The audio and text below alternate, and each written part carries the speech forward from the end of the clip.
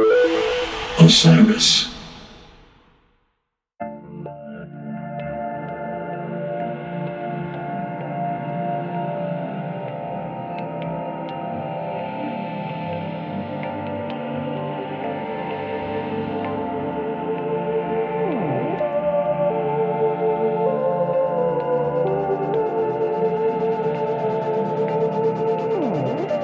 Hey folks, I am David Goldstein.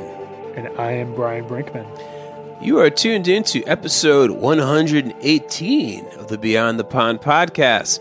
Generally speaking, this is the podcast in which Brian and myself utilize the music of Phish as a means of getting a listener to listen to other bands. These are usually not jam bands. Sometimes, as of late, they have been jam bands. That's okay too, because as always, we love Phish. We are Phish fans. Sometimes Phish fans get a little myopic, focus all of their pent-up energy only on their favorite band and their favorite band alone. Can tell you what color variation dress John Fisher was wearing on certain dates. That's great, but we want to try to get you out of Beyond the Pond. Listen to some other music. That's what we're going to do. That's what we're going to do. That's what we have been doing. And it's what we're back here to do again. We had a brief respite throughout the end of February into March, and here we are. Spring is upon us.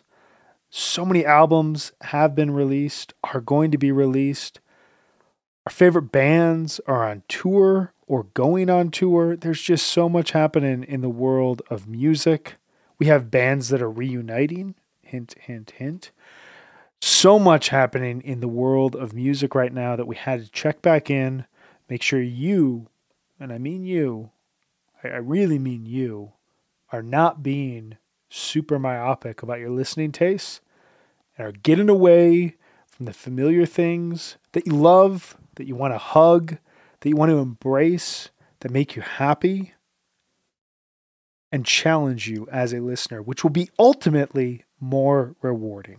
And so in today's episode, with so much happening, we decided that it is time to focus on a band that means a lot to Dave and I, a band that, as we're going to discover, has meant different things to us as individuals, but a band has always been kind of like drifting under the surface as we've talked about music, as we've followed their career, as we've loved their career, as we've explored the depths of their music, and kind of everything that is about this band and what they stand for. So we're going to dive in the same way that we did in the past with U2 and Radiohead and Pavement and Wilco. We're going to dive into the world of the Walkmen, one of our favorite aughts era bands who is making a comeback here in April 2023, playing a string of shows. Dave will be at one of them. We wanted to use this as something of a guide for those of you out there who either love this band and wanted to dive deeper into them, or have kind of casually heard of them and wanted a primer as you got into them. I think that we're going to serve both purposes today while doing a lot of useful and therapeutic venting about one of our favorite bands. Absolutely, venting both useful and therapeutic. So, some of the themes we're going to explore in this episode include the aughts through the eyes of budding middle-aged hipsters, contentment in rock and roll, the return of the 70s singer-songwriter, and the Great Recession in music. So before we get to that, we've got a few house cleaning things that we have to take care of. We felt like we couldn't really jump into the walk without doing a few other things first. So briefly, first thing we're going to do is a Phish Mexico 2023 review. At this point, that will have been a little under a month ago, but we felt we should touch it upon it. What say you, Brian? So it's been just about a month since Phish's 4-night run in Mexico 2023 happened, and we wanted to approach this less as a let's go show by show and more kind of broader, bigger themes of the overall run. So we're each going to share a theme, and we'll kind of talk into this. My first theme in terms of what I took away from Phish Mexico 2023 is the sonic experimentation is working in Phish's jamming again. I went back through and I re-listened to my favorite jams of the Mexico run before we recorded this episode. And I just kept thinking to myself that the excitement, the danger, the risk, the newness, the kind of cutting edge feel that we got from so many Fish jams throughout 2021 feels to me like it's back sonically across Fish 2023, at least in the onset here with the Mexico run. Namely, the Blaze On, the Ruby Waves, the Bathtub Gin, the Split Open and Melt, Chalk Dust Torture, few others I may be forgetting. The Simple, I would say. The band sounds as though, well, it sounds as though Trey has unlocked some new effects from the synthesizer pedals he was using. And they sound like Bullet the Blue Sky era Edge from U2. And most notably, they sound to me as though they're allowing more pockets for Mike Gordon to be creative and rise up out of the ether. And as a result, I found I was hearing more band communication throughout the jamming in the Mexico run. What are your thoughts on all of that, Dave? Do you hear it the same way that I do, or am I completely off base? No, I don't think you're off base at all. I think part of it is the Mexico run is the first time the whole band has ever used in-ear monitors.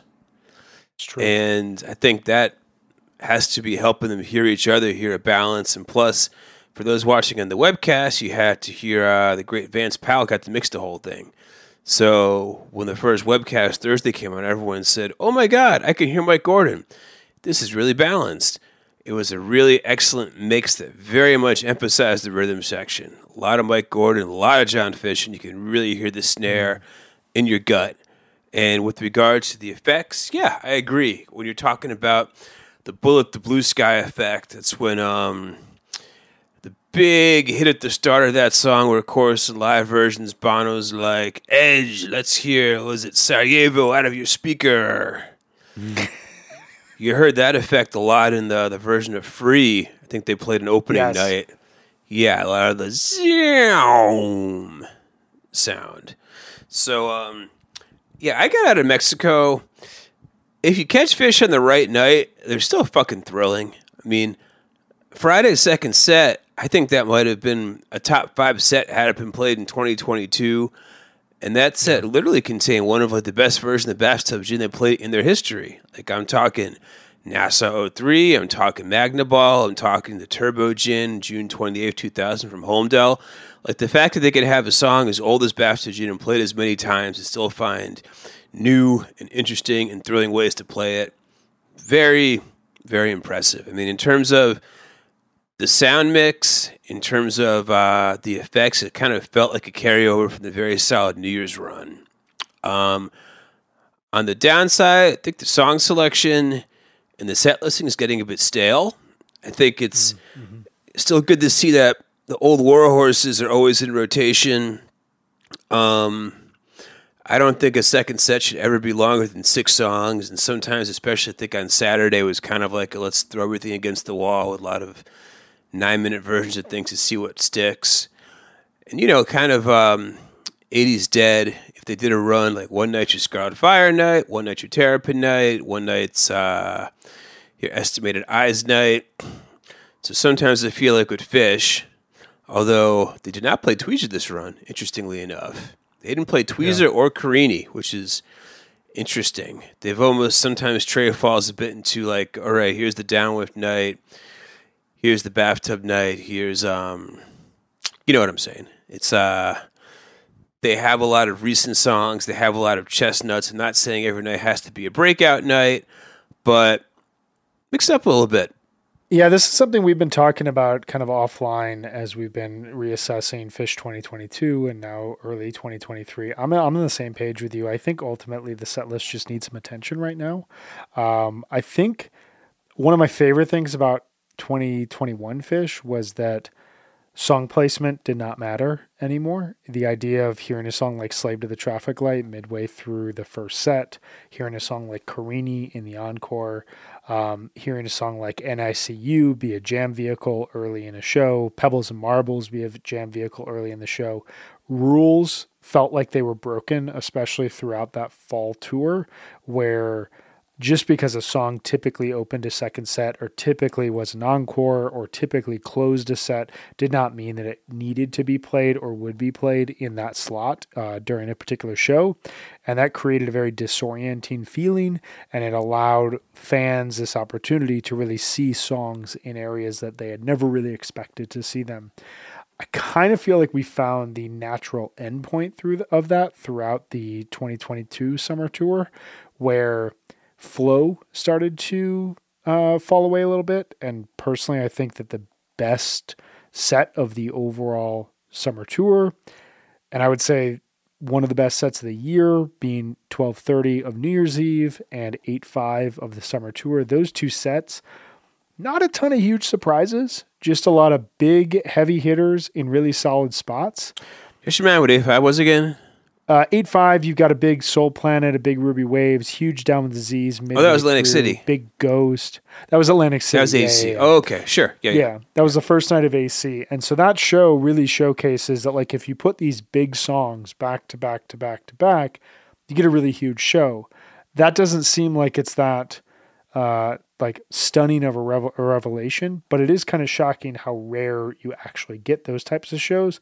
When 40 years in, we kind of do know what works, and we kind of know that, like, Julius Possum isn't the most exciting way to open up a second set of the final show of a run.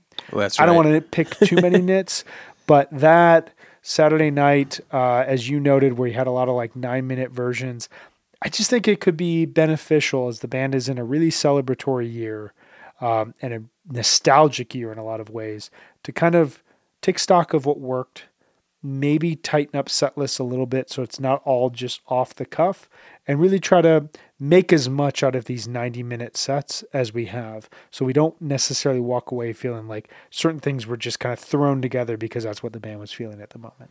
Yeah. Lots of Trey looking down at the sheet of paper at his foot and being like, well, all right, let's try that. Let's try that. Let's try that.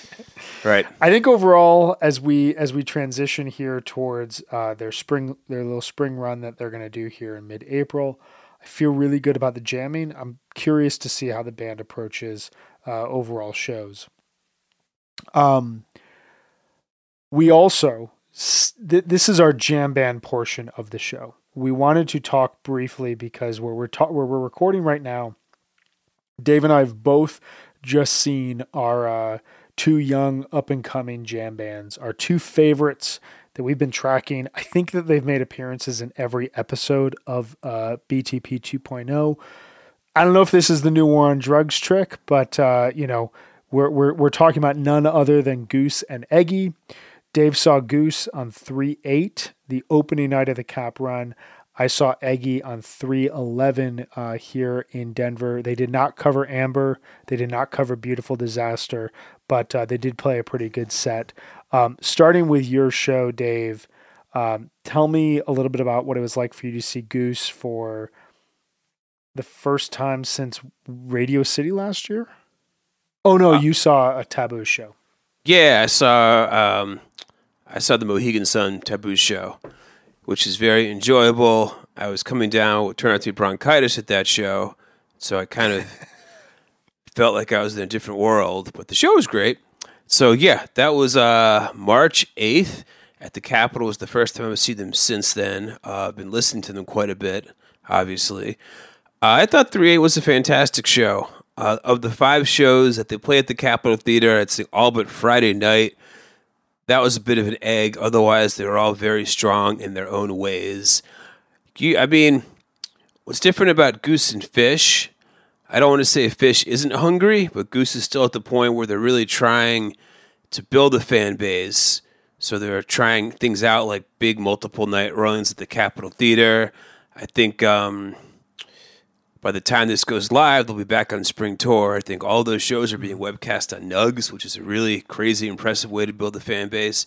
They're just, like when Fish was in their early 30s, they could corner faster and play faster and recover from shows faster. That's kind of where Goose is now. They're on the come up, and what they do is fast and energetic and peaky, and it sounds different than Fish. I would say still sound-wise, I put Goose in more of a kind of like an 80s, almost like late 80s Bruce Hornsby, Tunnel of Love era Springsteen, AOR sound versus Fish's more Hendrix 70s Zappa sounds.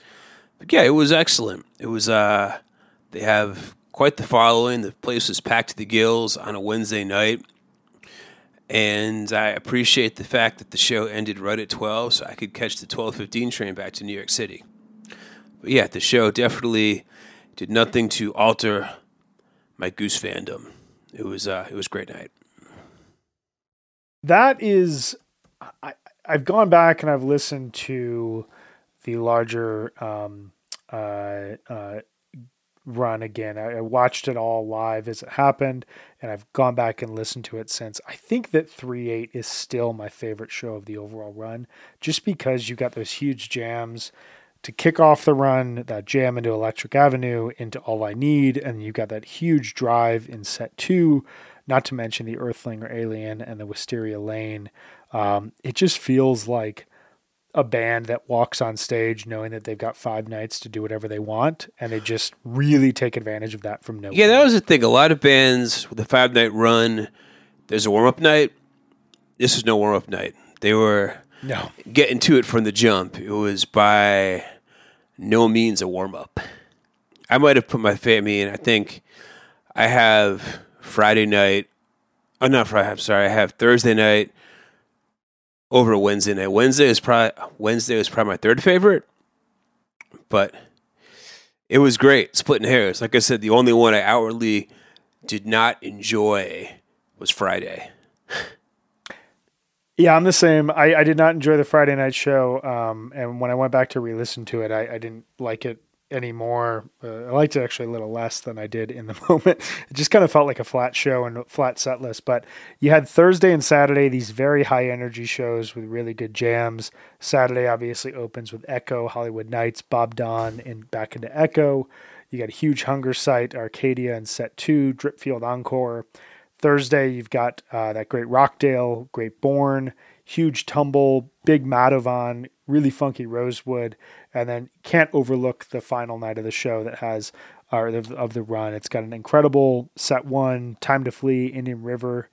Butter Rum goes deep for really like the first time. I mean, it's hinted at deep jamming, but it hasn't gone like this. And then you noted it yesterday in our text thread, kind of this 2020 speed rock set 2 that I think it works really well because the band they got a bigger sound than they did 3 years ago, but it definitely is in that kind of type 1.5 jamming.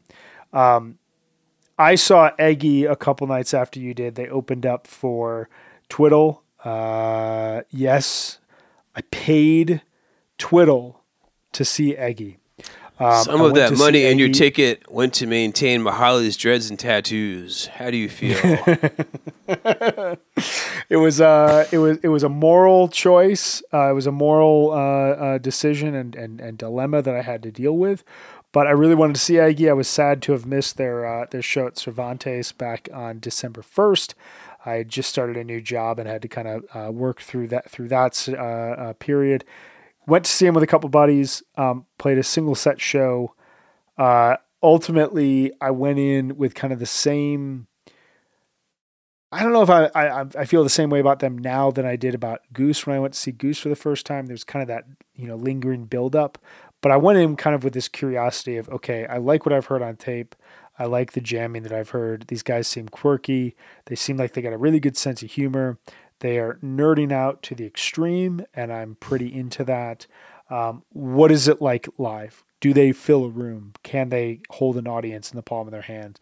And to those questions, I got a resounding yes. Their sound is way bigger in a room than it sounds on tape. I think that they could do their recordings could could benefit a little bit more by just a little bit more attention to the overall mastering of it, because there's something big about the way they sound in a room that they don't sound on tape.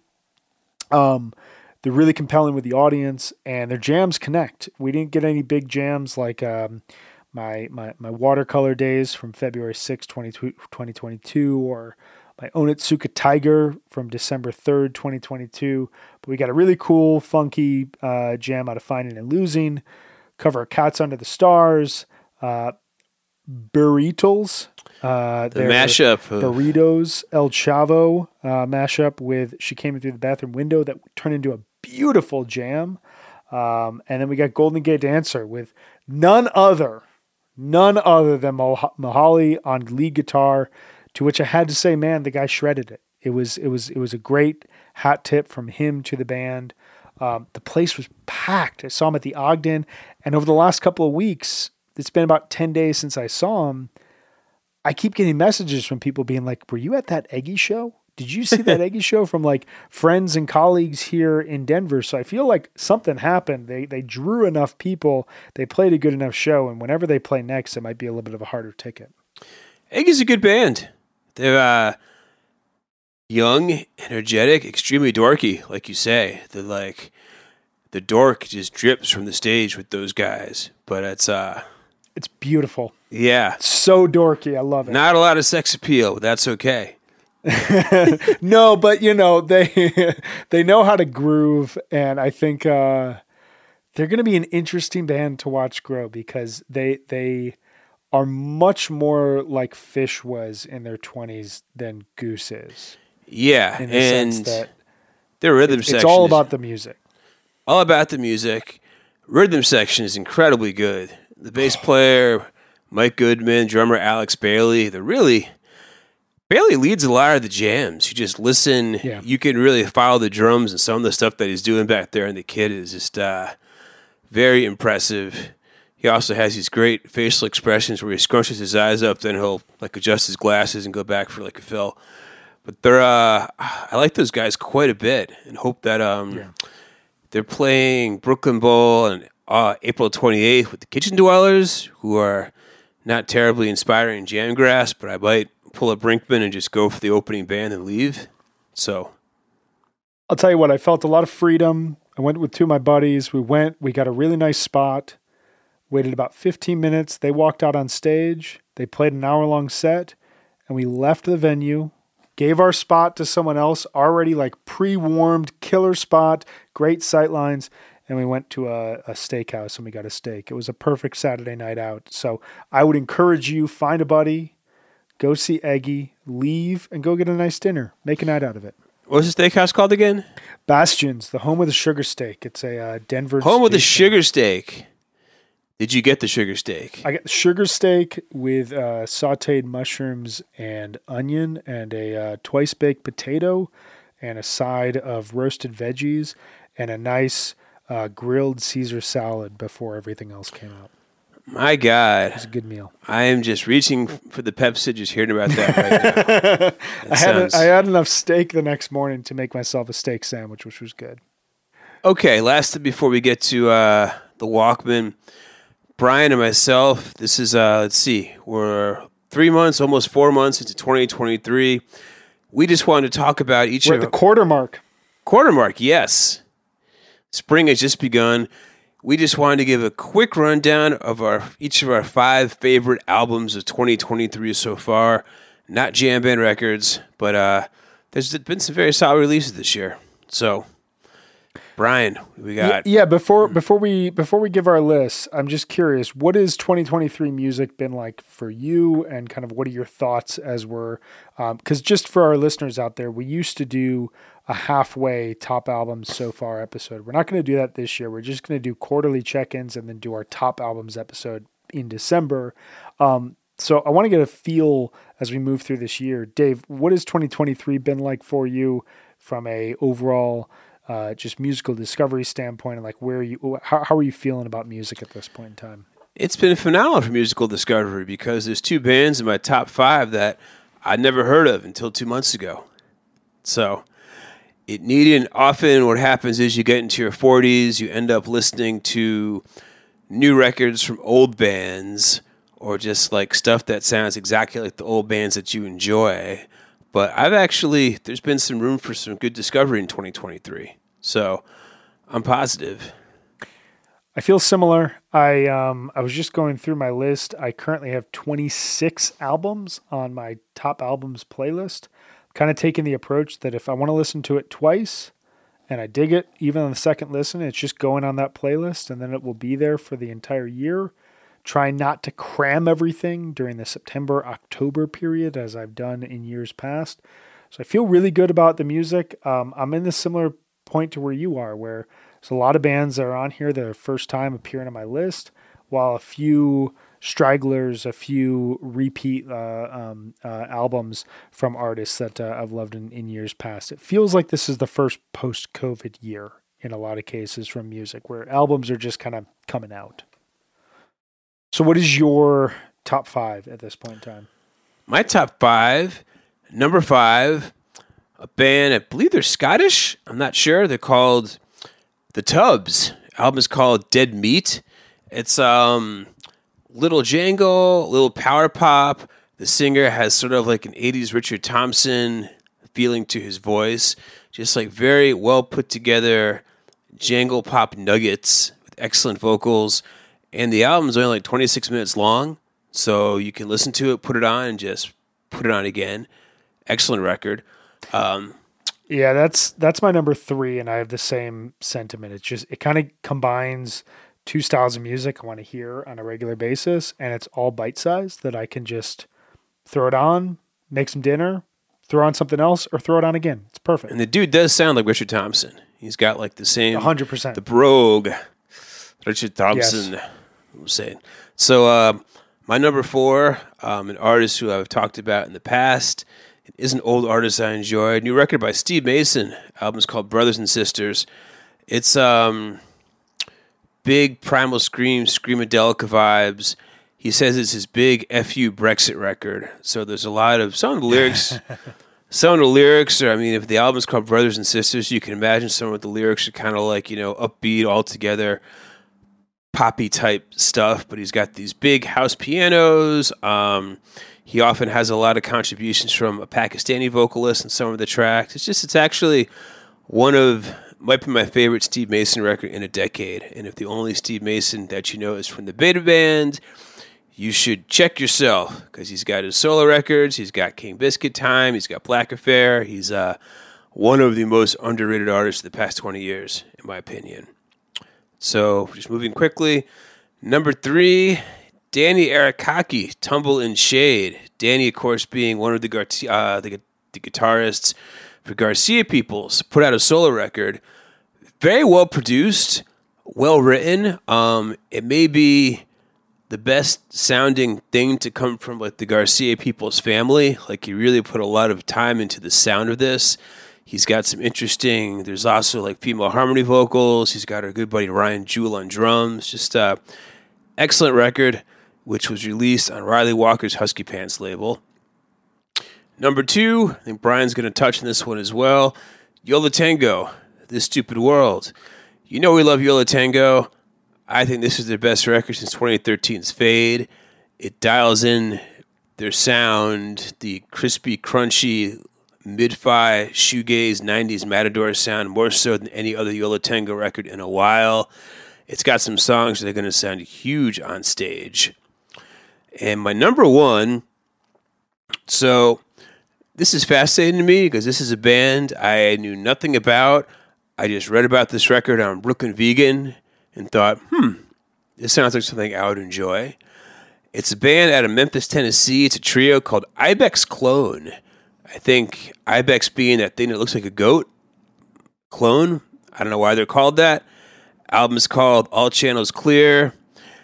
It's kind of like 80s college rock fantasy camp. There's post-punk. There's REM-ish jangle. There's parts that sound like early Bob Mould. There's some incredible shoegaze guitar tones. And the thing is, the guitarist in this band is like ridiculously talented. The guitars are far better than they need to be. And just the array of tones and sounds that he gets are constantly it's a guitarist record, and it's got these really great melodic vocals, and I don't know, it just is rare in this day and age to be so incredibly surprised by an album. I'll be listening to this for the rest of 2023. So, Ibex Clone, all channels clear. They're playing their first shows in New York in the first week of May. I'm very excited to go check them out. So, to you, Brian. So my number 5 is a band that has made multiple appearances in my top 5, my top 10 over the last half decade, and that is the Necks with their new record, Travel. 4 songs, about an hour long. You get what you expect with the Necks, and if you like this kind of music, you're going to want to return to it. We are talking extended jams from an excellent jazz trio out of Australia. Highly recommend listeners of this show, if you've never checked out the Necks, Travel, Unfold, and 3 are excellent records as a entry point, all recent albums from the band, but really you just can't go wrong with them. And Travel is another huge record from this band. Number 4, I mean, this is about as old reliable as it gets for me, but I am what I am. Mr. Bob Dylan recently released his Fragments box set, which covers his Time Out of Mind period. It basically looks at 96, 97 Bob Dylan, the songs that he wrote in the build-up to Time Out of Mind, alternate recordings, a bunch of other songs that would end up on Love and Theft, Modern Times, even a few that have stuck around since then, some of that were disappeared ahead of this point in time, or were early kind of versions of songs like Not Dark Yet. You just get a lot at a really interesting period for Bob Dylan. Dylan heads know all about what the mid-'90s meant from a revival standpoint, from a kind of pivot and turn standpoint in his overall career. Anyone who doesn't know, 96, 97, and specifically Time Out of Mind is the moment where Bob Dylan kind of leaves the past consciousness and enters modernity, and enters the moment in the late 90s where suddenly he was making relevant music again for a lot of people. And from here you go to Love and Theft, you go to Modern Times, you get Rough and Rowdy Ways out of this kind of record. There's just so much that came as a result of this period in his career, and I just love immersing myself in it all, plus a bunch of live material. Number 3 for me, we covered this, The Tubs, Dead Meat. Number 2, Yo La Tengo's This Stupid World. As Dave said, I think this is their best record since Fade, and it might be their best record since before that. It's just a total accomplishment. Walls of sound, really delicate, beautiful songs as well. Tons of jamming influence on this. This feels like, Yo La Tengo's always been one of those bands that's towed the line between indie rock and the jam world. Like, they're firmly in indie rock, but they play 20-minute songs, they play 30-minute songs, and people, listen to their tapes, people go and see multiple shows of theirs. This album feels most indebted to that kind of weird middle ground of indie jam. I love it. I'm eating it up.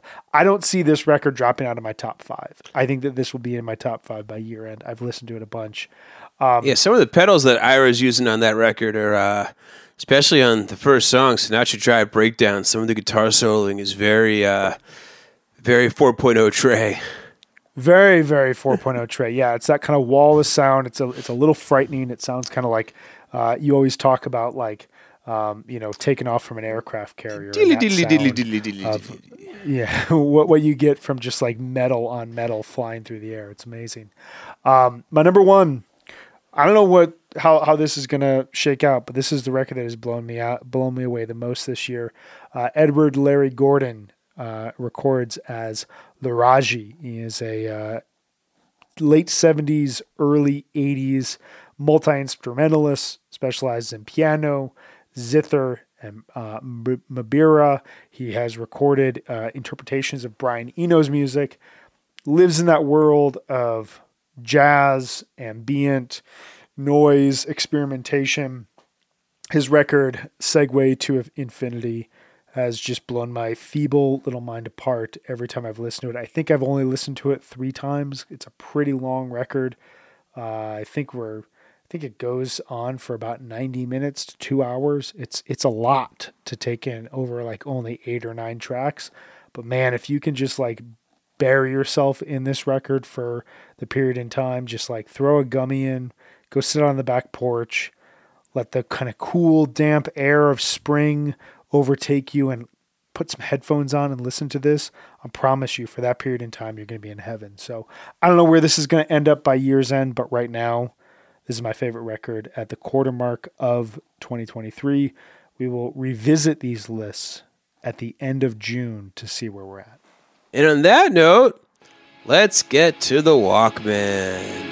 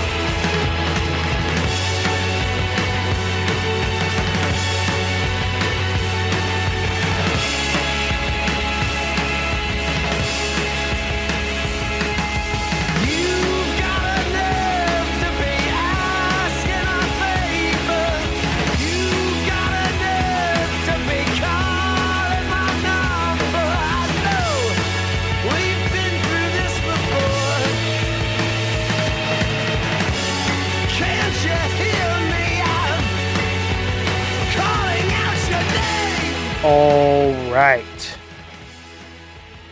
So we're going to talk about the Walkmen, a band from New York City, a band that, as I'm going to get into, make me feel two things, one of which is a fervent desire to have my heart broken and end up in a dive bar drinking whiskey while various friends come by to see me in more disorienting states just to check in and make sure everything's okay. And also a band that makes me want to live in New York City. These are the emotions that this band elicits for me.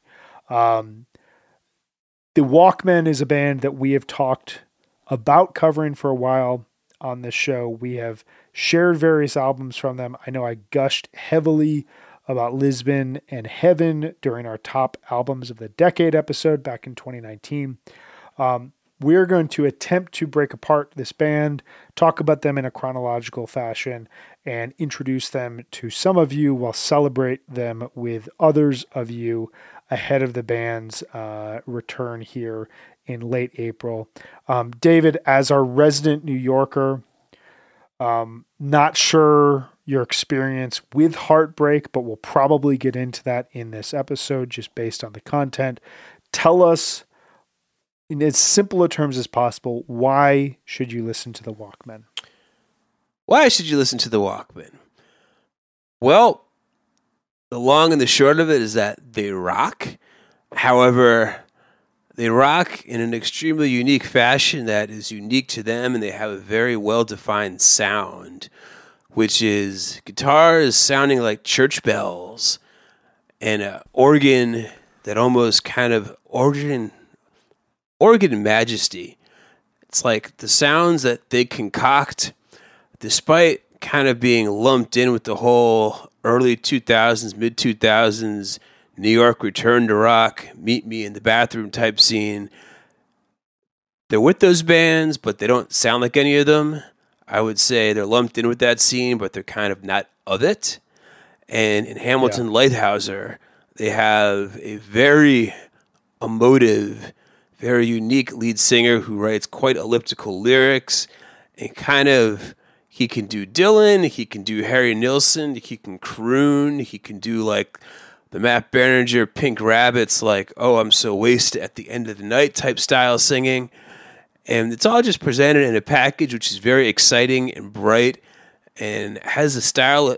The Walkman's guitars, I keep coming back to church bells.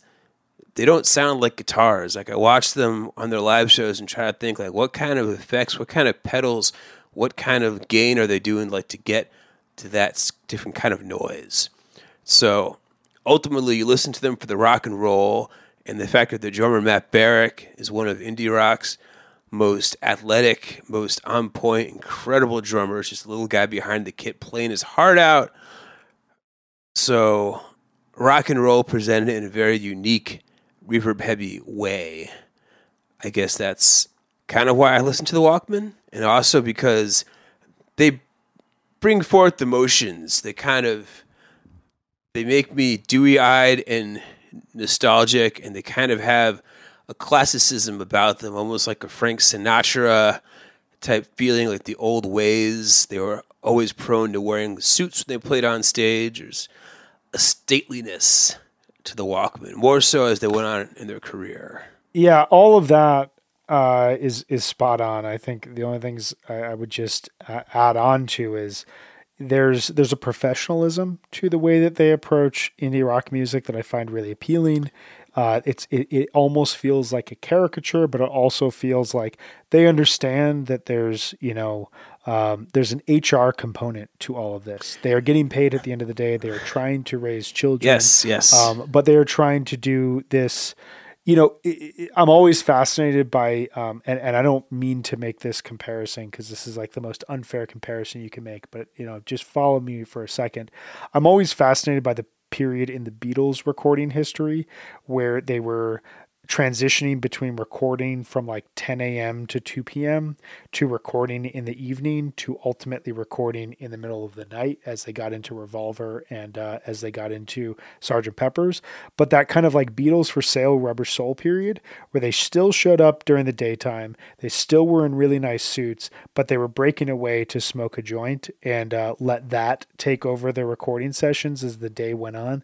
That's kind of that vibe of the Walkmen, where they look proper, but ultimately, like, these guys can probably, at least based on their music, they can drink you under the table many times over and still end up walking down the street, cracking really lucid jokes with their friends. I have a good intel that they do, in fact, drink.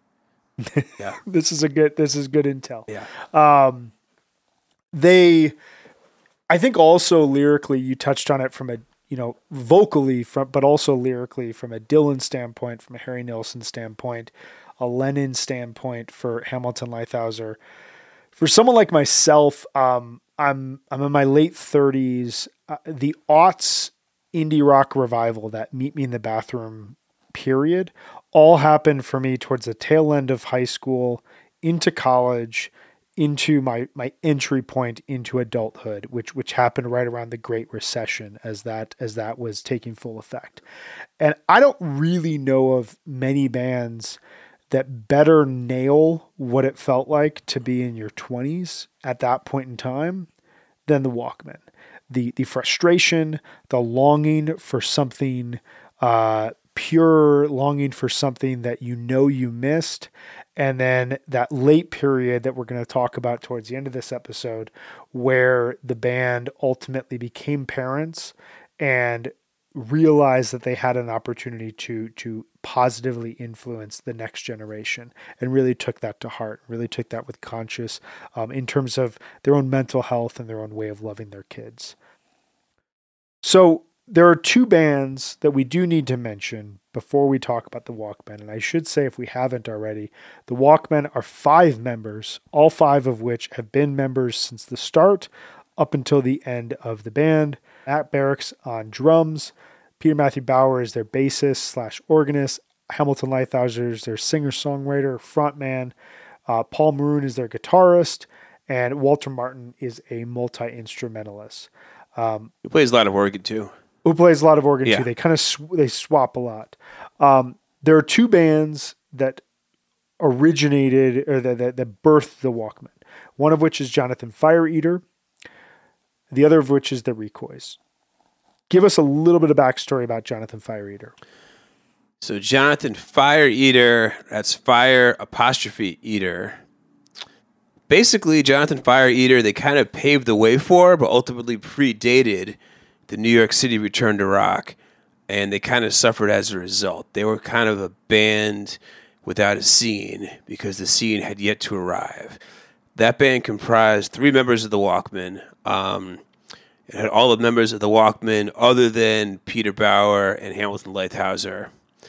And I think they had all grown up together. They knew each other in high school and were playing in bands as far back as then. And kind of the straw that stirred the drink was the front man, a fellow named Stuart Lupton, who had sex appeal. This guy, he kind of sounded like a cross between Iggy Pop and Nick Cave, and he was allegedly, because I never saw this band, magnetic on stage, but he also suffered from major drug problems, in particular heroin. And if you're a heroin addict, the Lower East Side of New York City in the late 90s is not where you would want to be. So this was a band, if you read the book Meet Me in the Bathroom, I mean, members of Interpol, members of like the National, they would see Jonathan Fire Eater and say, oh my God, this is incredible. These guys are going to be huge. I want to be in a band because of that. And I mean, people would see them, they go on to form their own bands. But I think ultimately they had a debut record called Wolf Songs for Lambs that was on DreamWorks. I just don't think that the world was ready for them in the late 90s.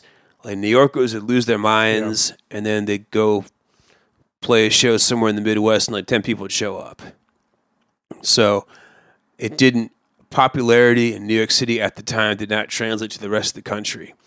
This would change, but kind of by the time the first record came out, the star had already dimmed. Yeah, the 90s were, I feel like New York was slightly of a bit of an afterthought in terms of where to find good bands until you had that post 9/11 burst of new artists. And that's not to say that there weren't great bands coming out of New York. Jonathan Fire Eater is one of them.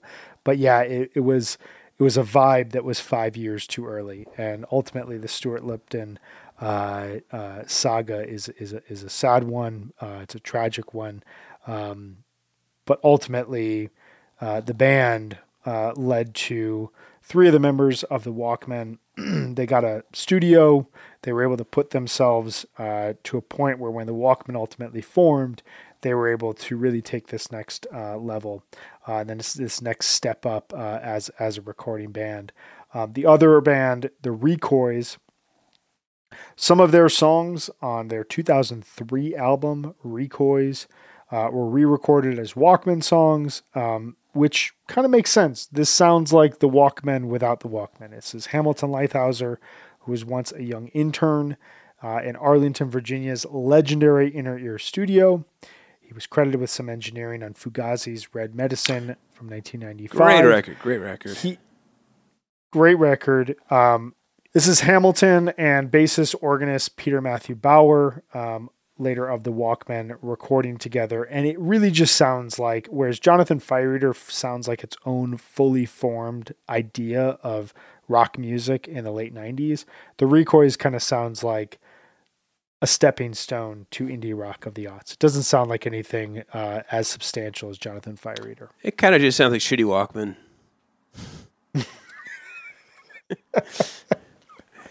It's fine. So, historical curio. It's a historical curio. That's what it is. So the Walkmen form, and they release a couple of EPs, but they released their first LP in 2002. And we're going to kind of look at the Walkmen in 3 parts here. We're going to take you through their first formative records.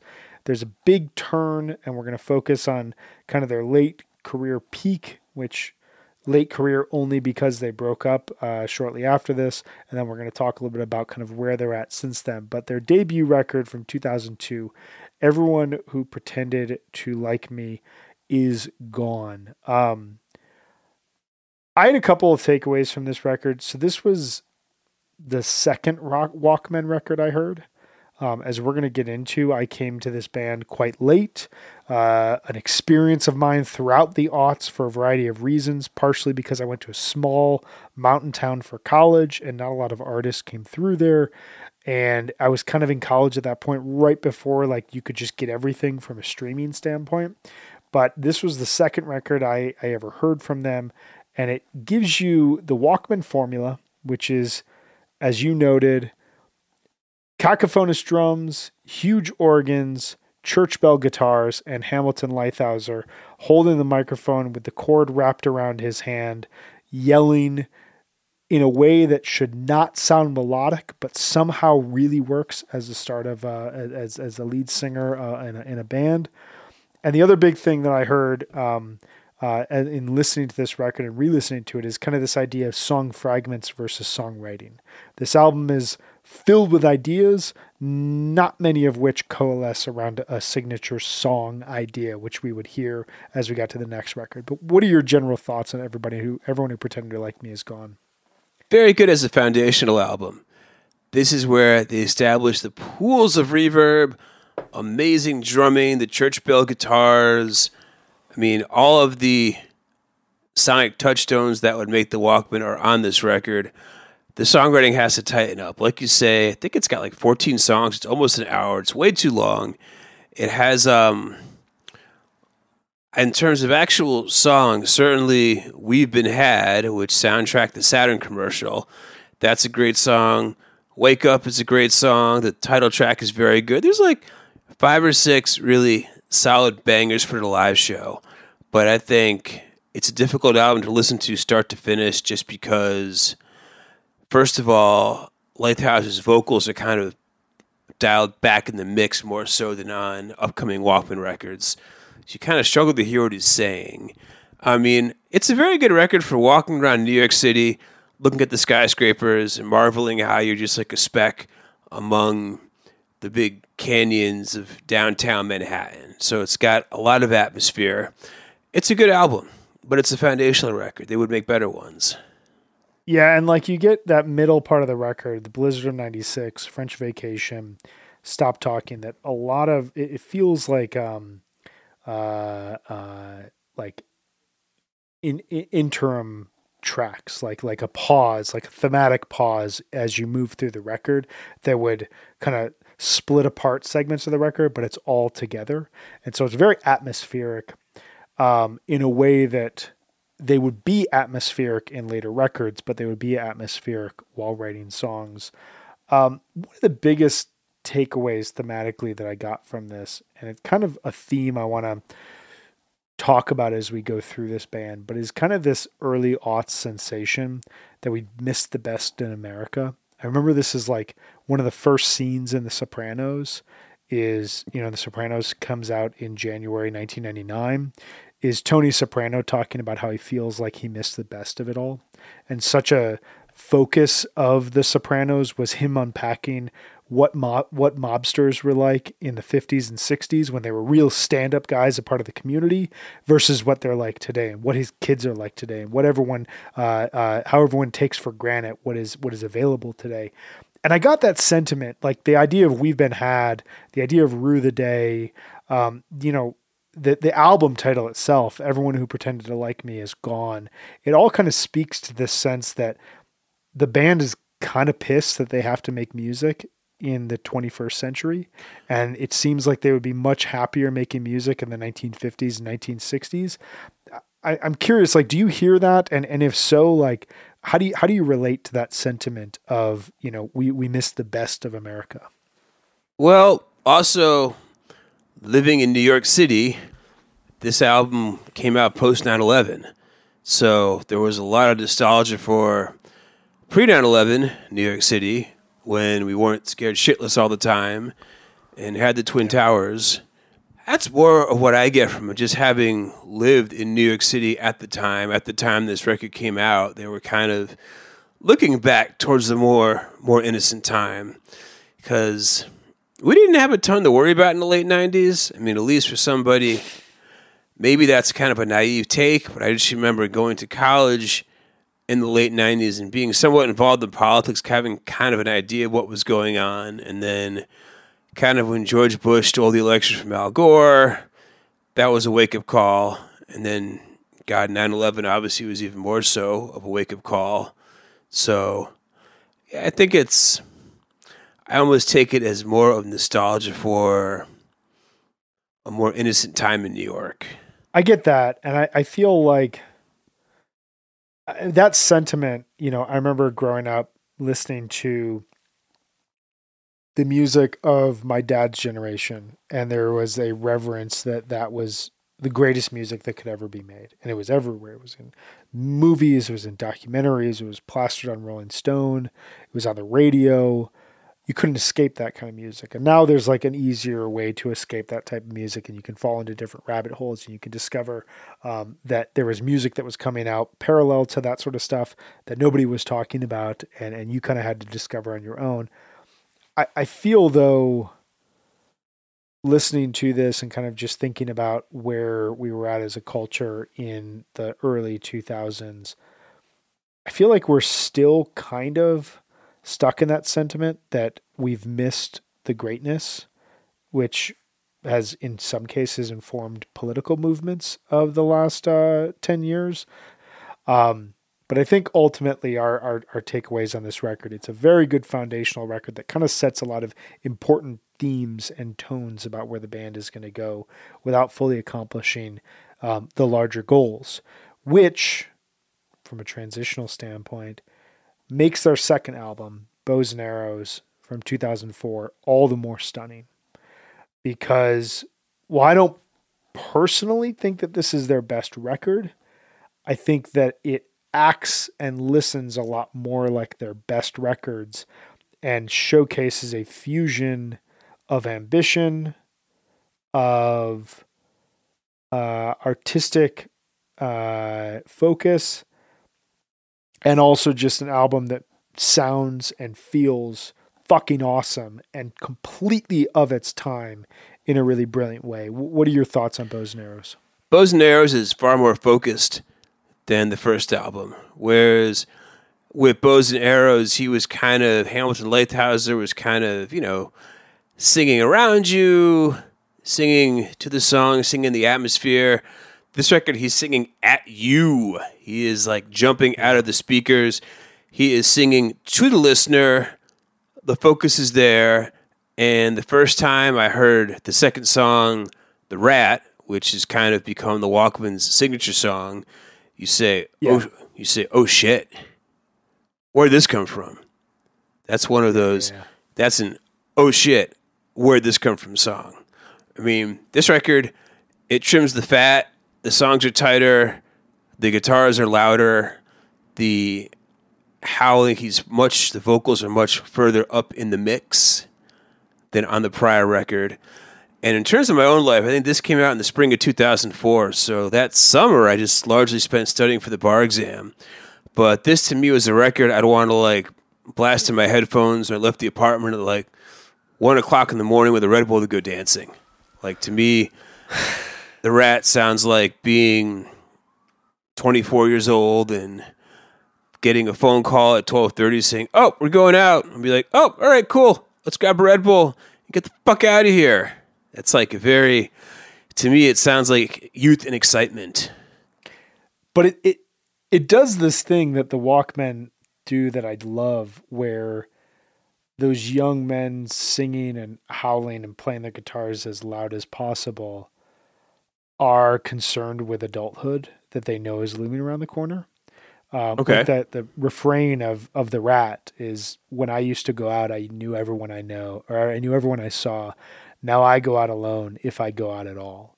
Like that to me sounds like the way I felt when I was 25, 26 years old, where I was starting to realize I had some responsibilities. And I was also realizing the limitations of what I could do from a fun standpoint, because there were things that I wanted to do that I needed to kind of take care of myself to be able to do. I got really big into running around this time, got really big into writing. I was reading a ton.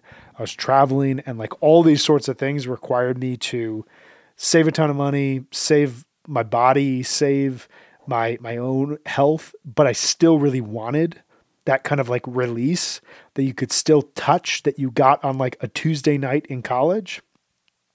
And it kind of it's that weird tug of, you're still really close friends with all your buddies in college. All your friends who you've made since your career started are all kind of in the same position that you're in, where they're not in the jobs yet that they want to hold on to for an extended period of time. They're making decent money. And so what do? You just kind of go out and blow off some steam every couple of weeks. And this record like toes that line between that really, really strange period between your mid-20s and your early 30s where responsibilities are creeping in, but they don't necessarily take over your life the way that they will by the time you have kids, you have a house, all that stuff. I'm curious because like when we became friends, like we started this podcast, I was 32 years old. So like my early 30s. You were in your late 30s at that point I in was time. 38 in 2017. Yeah, 38. No, Yeah. I was 37 when the podcast started. 37, right? So I don't know. Like I just know based off of like whenever you talk about records from when you were in your mid 20s, what you were like. But I'm curious what you remember about that period and like that sense of that push and pull between being in college, letting loose, and becoming like an actual functional adult who can raise children. Like, what do you recall about that period? I look back at it fondly. I mean, I think everybody who has children kind of looks at the time when they did not have children fondly and having minimal responsibilities. But in retrospect, I mean, for me, it was law school. It was passing the bar exam. It was getting a law job, meeting the girlfriend who would eventually become my wife. I met my wife in 2004. We got married in 2009. So, yeah, I mean, like you're saying, the Walkmen, this record is a good mix between youthful exuberance and definitely when you get towards the second half, there's songs like 138th Street, there's Hang On Shaban, No Christmas While I'm Talking, sort of when he gets into more of like Hamilton Lathhouse's more like Dylan-y speak, especially in 138th Street, which kind of predated the serious Dylan brogue he would use on the Walkmen's third record. But yeah, I mean, like their MO on this album is a mix of youthful exuberance while kind of seeing some of the storm clouds hovering off in the distance. 138th Street is like the perfect example of this. Like I was thinking about that, like that period in your life that we're talking about. It's like some friends are getting married. Some friends are meeting the woman that they're going to marry and they're starting to get more serious. A couple people buy a house.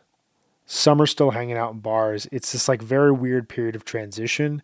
And most people will be on the other side of it in a few years. And 138th Street just like perfectly exemplifies that. New Year's Eve, I wrote down that is the Walkman in a song. It's a story about lost love. The music rings out in an echo behind the lyrics. The vibe of the song is of nostalgia and the sense that America was always a dream. You just hear this band like attacking these big, vague, but like very vague and like kind of misty ideas that they have about life and about the way that they're evolving and the way that they're growing. And they just write them in these like 2-minute songs that completely bowl you over at this point. It's really an accomplishment. This is also probably the Walkman's commercial peak. I mean, at this point, they played the Boathouse on the OC. I think it got like a 9.2 on Pitchfork or something. I mean, it was seen as a huge leap forward and kind of seen as the record that was going to really try to catapult them into a level of, say, like the Strokes or the White Stripes at this point.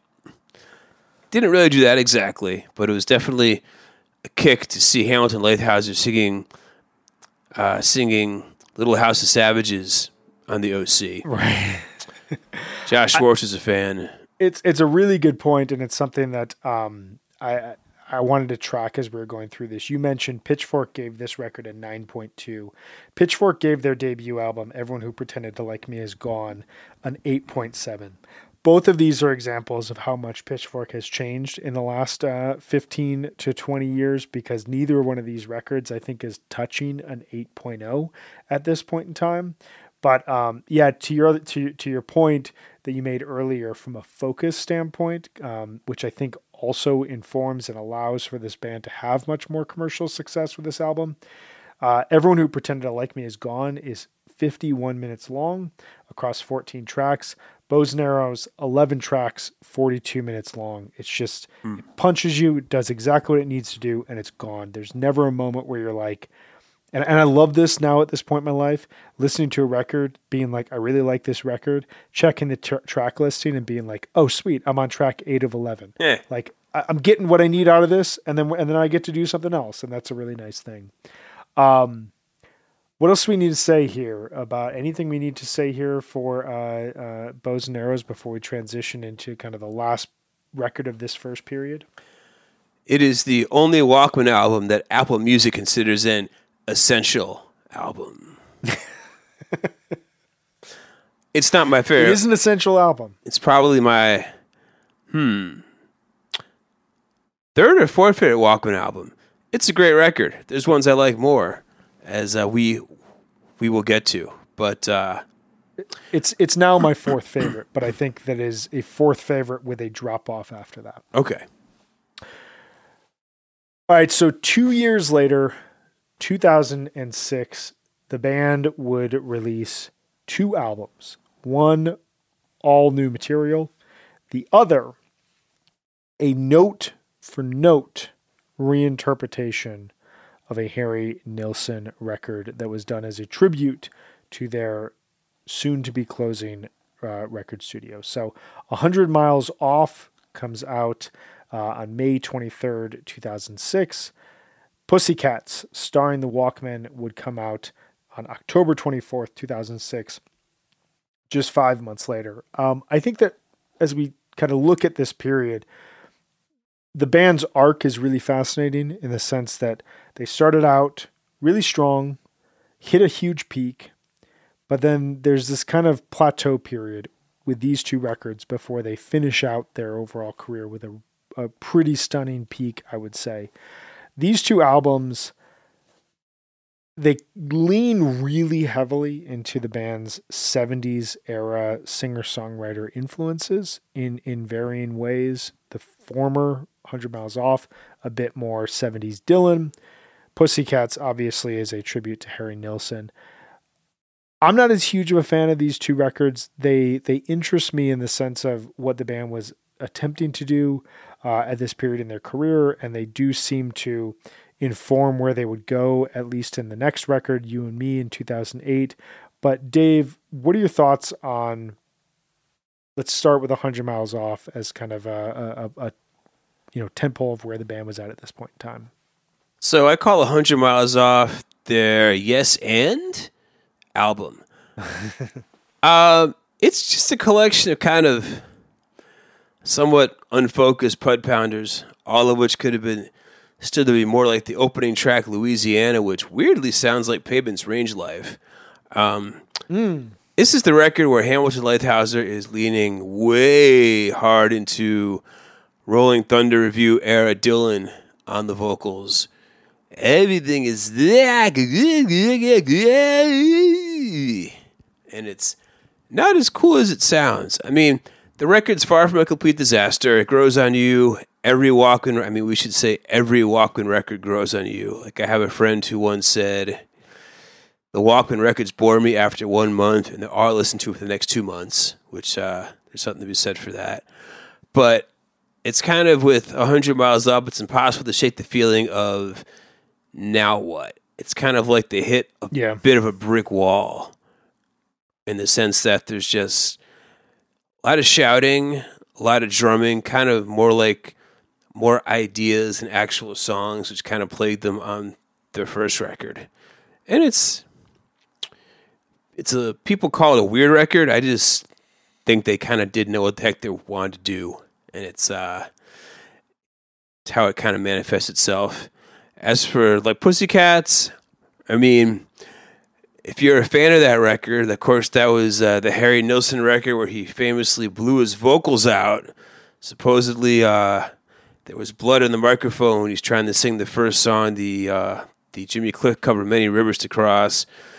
That was the record where he destroyed his voice, and it's produced by John Lennon, who was in the midst of his Lost Weekend, which was the 18-month period when Yoko kicked him out, and he was doing all sorts of drugs and alcohol and being everyone's buddy in Los Angeles. So it's a cult document, and the Walkmen's Pussycats is also a cult document. Although certainly it is fun to see Hamilton Leithauser lean into the throaty Harry Nilssonisms because his voice is kind of built for that. So I ultimately agree with where you're at. I noted this kind of at the start. I think, you said, especially on 100 Miles Off, their record that they released in May, you talked about the ideas of it. To me, like sonically, it sounds the same as Bows and Arrows, but without the desperation, without the need to like prove themselves. And lyrically, it feels like it's saying all the things that their last two records did, just without saying them. It's a lot of just kind of like working around ideas, which I think ultimately would serve Hamilton better as a lyricist as they moved into their last three records that have a ton of really good imagery, that in some cases the imagery isn't really resolved in any sort of way. It just adds color, especially on parts of Lisbon that is like such a vibe record. But at this point in their career, it felt like it was essential for the band to really continue saying something, and I just don't really hear anything said on this record. That said, songs like Lost in Boston, This Job Is Killing Me, these songs really showcase still, like in hints, what the band does so well. Lost in Boston has this like sensation of, it feels like The Rat, while it highlights this sense of a mid-20s road trip and the normalcy and insanity all meeting at once, where like you're doing these really normal things, you're traveling in a car with other people, but it's such a wild, crazy experience when you're that age and you're getting like that, the additional sense of freedom. And This Job Is Killing Me, I mean, piano chords ringing out of chaos. What sounds more like the Walkmen than like noise, and then these just like beautiful piano chords that sound like they're played in a studio on the Lower East Side in like some, little closet-sized music lessons house. It's just, it's wild. But this album feels ultimately like a bridge between the early part of the career and what they would explore on Lisbon and Heaven. And I think appropriately, Pitchfork gave this a 6.5. I think it is the most appropriate rating in Walkmen history by Pitchfork, and I'm curious what it would get today. I think it would probably get the same thing. It's a 6.5 record. It's fine. Yeah. Pussycats. So this record, it's important to note, the studio that Walter, Matt, and Paul built following the dissolution of Jonathan Fireeater was on the Columbia University campus, and it's where they recorded their first EPs and their first 3 LPs. This was being bought back in 2006 by Columbia University, and this was their last project there. It took about 10 days for them to record this. It's essentially a note-for-note recreation of Harry Nilsson's Pussycats. And you get this real sense, I like this from an exercise standpoint. You get this as the connection between Harry Nilsson's vocal styling, a dedication to the American songbook, fascination with Caribbean sounds, and the Walkmen's evolving style that kind of showcases where the band is at this point in their career. And you'd hear this kind of immediately as they moved into You and Me 2 years later.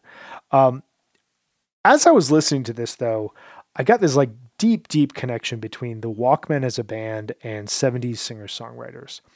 And at the time, and this is coming about a year, not even a year, this is like 8 months before Wilco is going to release Sky Blue Sky, that feels like a 70s singer-songwriter record in all of its emotion, in all of its like nakedness, in all of its kind of contemplative Sunday morning, serious dad rock vibe to it. This felt like the most uncool thing in 2006, but feels now like it's much more part of the musical lexicon for people our age. And it feels like it's a period in music history. Like you think about Lana Del Rey, her records are so steeped in 70s singer-songwriter, like them or not. Like they're so steeped in there, and she's one of the most successful artists around right now. I'm curious from your perspective, when did 70s singer-songwriters become cool again in larger culture?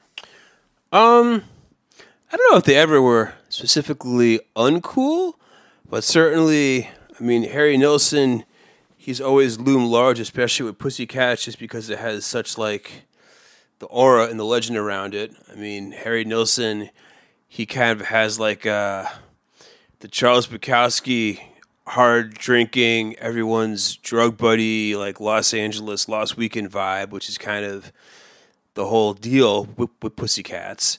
But in terms of 70s singer-songwriters, gotta think about, James Brown. Think about James Taylor. Think about Jackson Brown, Harry Nilsson.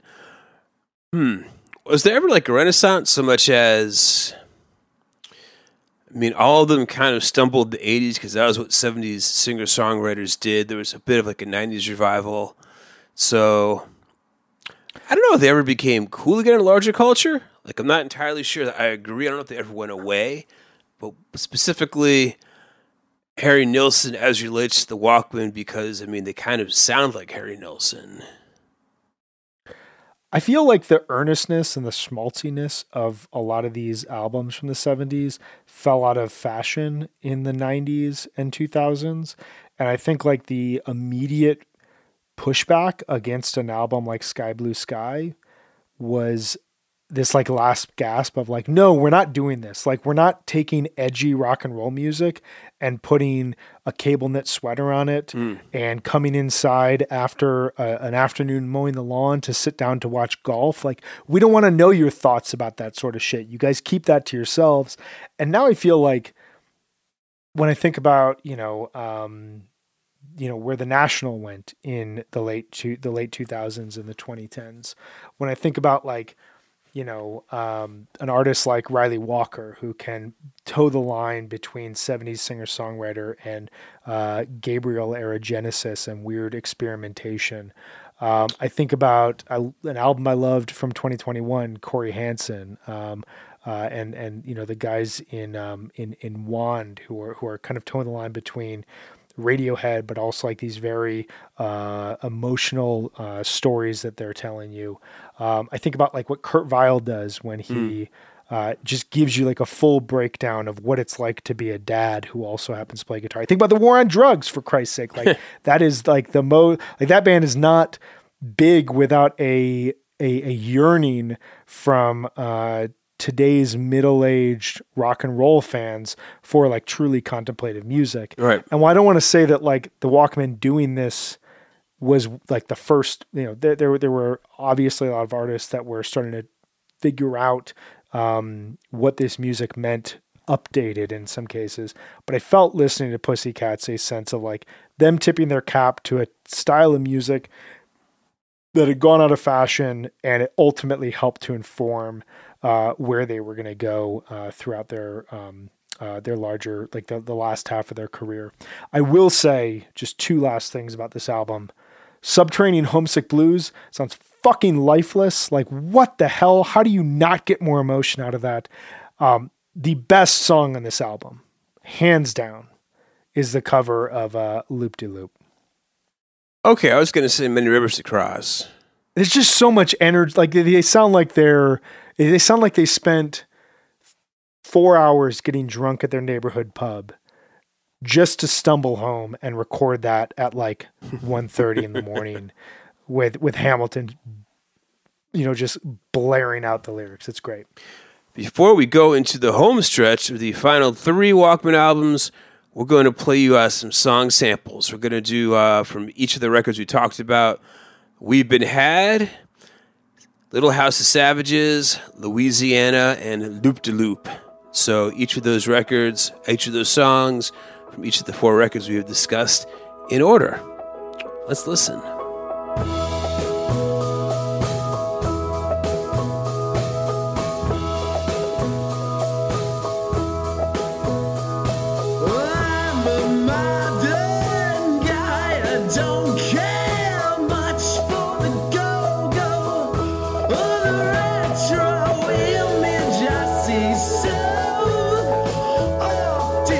Telling me to keep trying.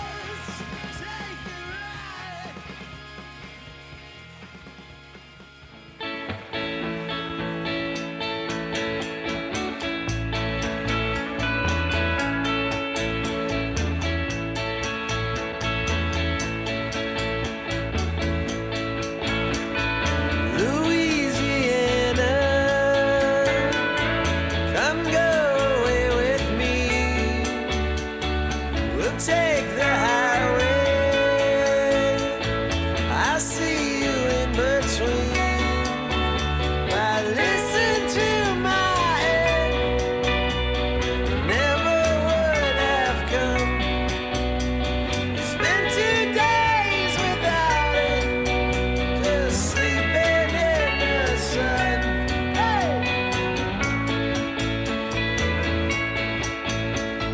Crossing through Tennessee,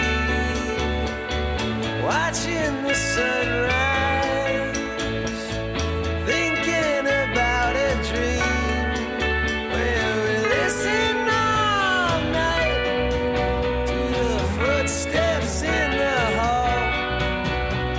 Sunday and there's lightning 100 miles off.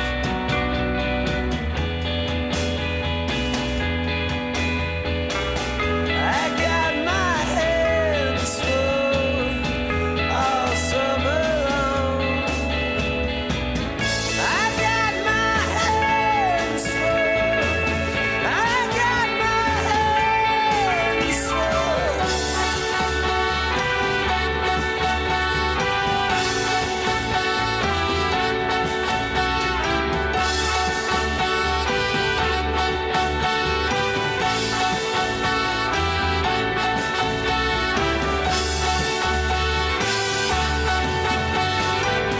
Louisiana, come go away with me, drinking our coffee. Just a minute, watch me. Here we go, loop-de-loop. Here we go, loop-de-lop. Here we go, loop-de-loop. Saturday night, we're having a party. Everybody's having a good time, yeah. Well, the gangs are here, they're dancing there. I'm looping with this baby of mine. That's right. Here we go, loop-de-loop. Here we go, loop-de-lop. Here we go, loop-de-loop. Saturday night. Darling, are you ready to loop-de-loop-a-loop with me? Well, stop right there and wait just a minute till I can count to 3. 1, 2, 3. Here we go, loop-de-loop. Here we go, loop-de-lop. Here we go, loop-de-loop. Loop-de-loop. Saturday night. All right. So we structured this episode a particular way that if you are new to the Walkmen, you get intro to who this band is, get a little palate cleanser, and now we move into probably their peak record and then 2 denouement records that really, really showcase this band and what could have been, but this like band with all these tricks, all these tools that they're playing with. So we have 3 records that we want to discuss here. Each came out in every 2 years. The band did a really good job of even year deliveries in the 2000s and early 2010s. The first record is You and Me, which is an absolute peak record. It's a classic return to form where the band also sounds a decade older and wiser, even though not much time has passed. There's this sense that we just got to get through our lives right now, and in the future, things will be good again, that permeates this record. To me, this record, You and Me, which came out in 2008, this is the Great Recession in a record. Even though it predated the Great Recession by 4 weeks, this album sounds like 2008, 2009 indie rock to me more than anything else. Dave, what are your thoughts on You and Me? It's the best Walkman album, and it's not even really close. It was my favorite album from 2008. It's my favorite Walkman record. I have it on good intel that the band also thinks that it's their best record. And it's just it's a consolidation of strengths, and at the same time, they're able to bring out a level of emotion and a feeling of nostalgia for the past that usually comes from band members twice their age. I think Hamilton Lighthouser was like 29 years old when he made this record, and it's a pretty heavy, sad bastard record for a 29-year-old to make. I mean, they talk about Walkman records generally being whiskey-soaked. Well, You and Me isn't so much whiskey-soaked as you're basically just doing a fucking faceplant into the copper still. Also, listen up because I'm only going to say this once. There's a short list of things that makes me cry. The last 15 minutes of the movie Arrival, the Sleepy Time episode of Bluey, human interest stories involving professional baseball players and 9/11 orphans, and the second to last song on You and Me called I Lost You. All of these things fucking wreck Dave Goldstein. I Lost You, I think it's my favorite Walkman song. I think it's the best Walkman song. And it basically finds a way to compress like a Frank Capra movie into a 3-minute pop song. It's just, God, one time I went to a friend's bachelor party, and it involved eating lots of barbecue and drinking lots of beer, and I think there might have been like a gun shooting range or something. I just though it ended up at like 1 o'clock in the morning, slumped over in my friend's chair listening to this record, and when like I Lost You came on, I just started like bawling. It has that power. Also, I think probably the song Canadian Girl is the second best Walkman song. That's like a kind of song that almost feels like it could be on like a jukebox in a bar somewhere, almost like Cat Power could have covered it. It's got like a shimmy and kind of like a sense of longing and nostalgia and doo-wop that's totally unique to this band. Red Moon is an amazing song. In the New Year, one of their classic anthems. I mean, those 3 songs plus I Lost You are probably my 4 favorite Walkman songs. It's an unbelievable record. It's a record you can get lost in. Is it overlong? Probably. Every Walkman album is kind of overlong to a certain extent. It gets a little interchangeable in the back half, but it's a major accomplishment, and I'm hoping to hear a bunch of songs off it when I see them next month. Did you ever see the HBO documentary 9 Innings from Ground Zero? I have. I don't recall much of it, but I did. Wasn't it kind of about... Was it about the Yankees and the Mets and like their charitable efforts, or am I thinking it's about something else?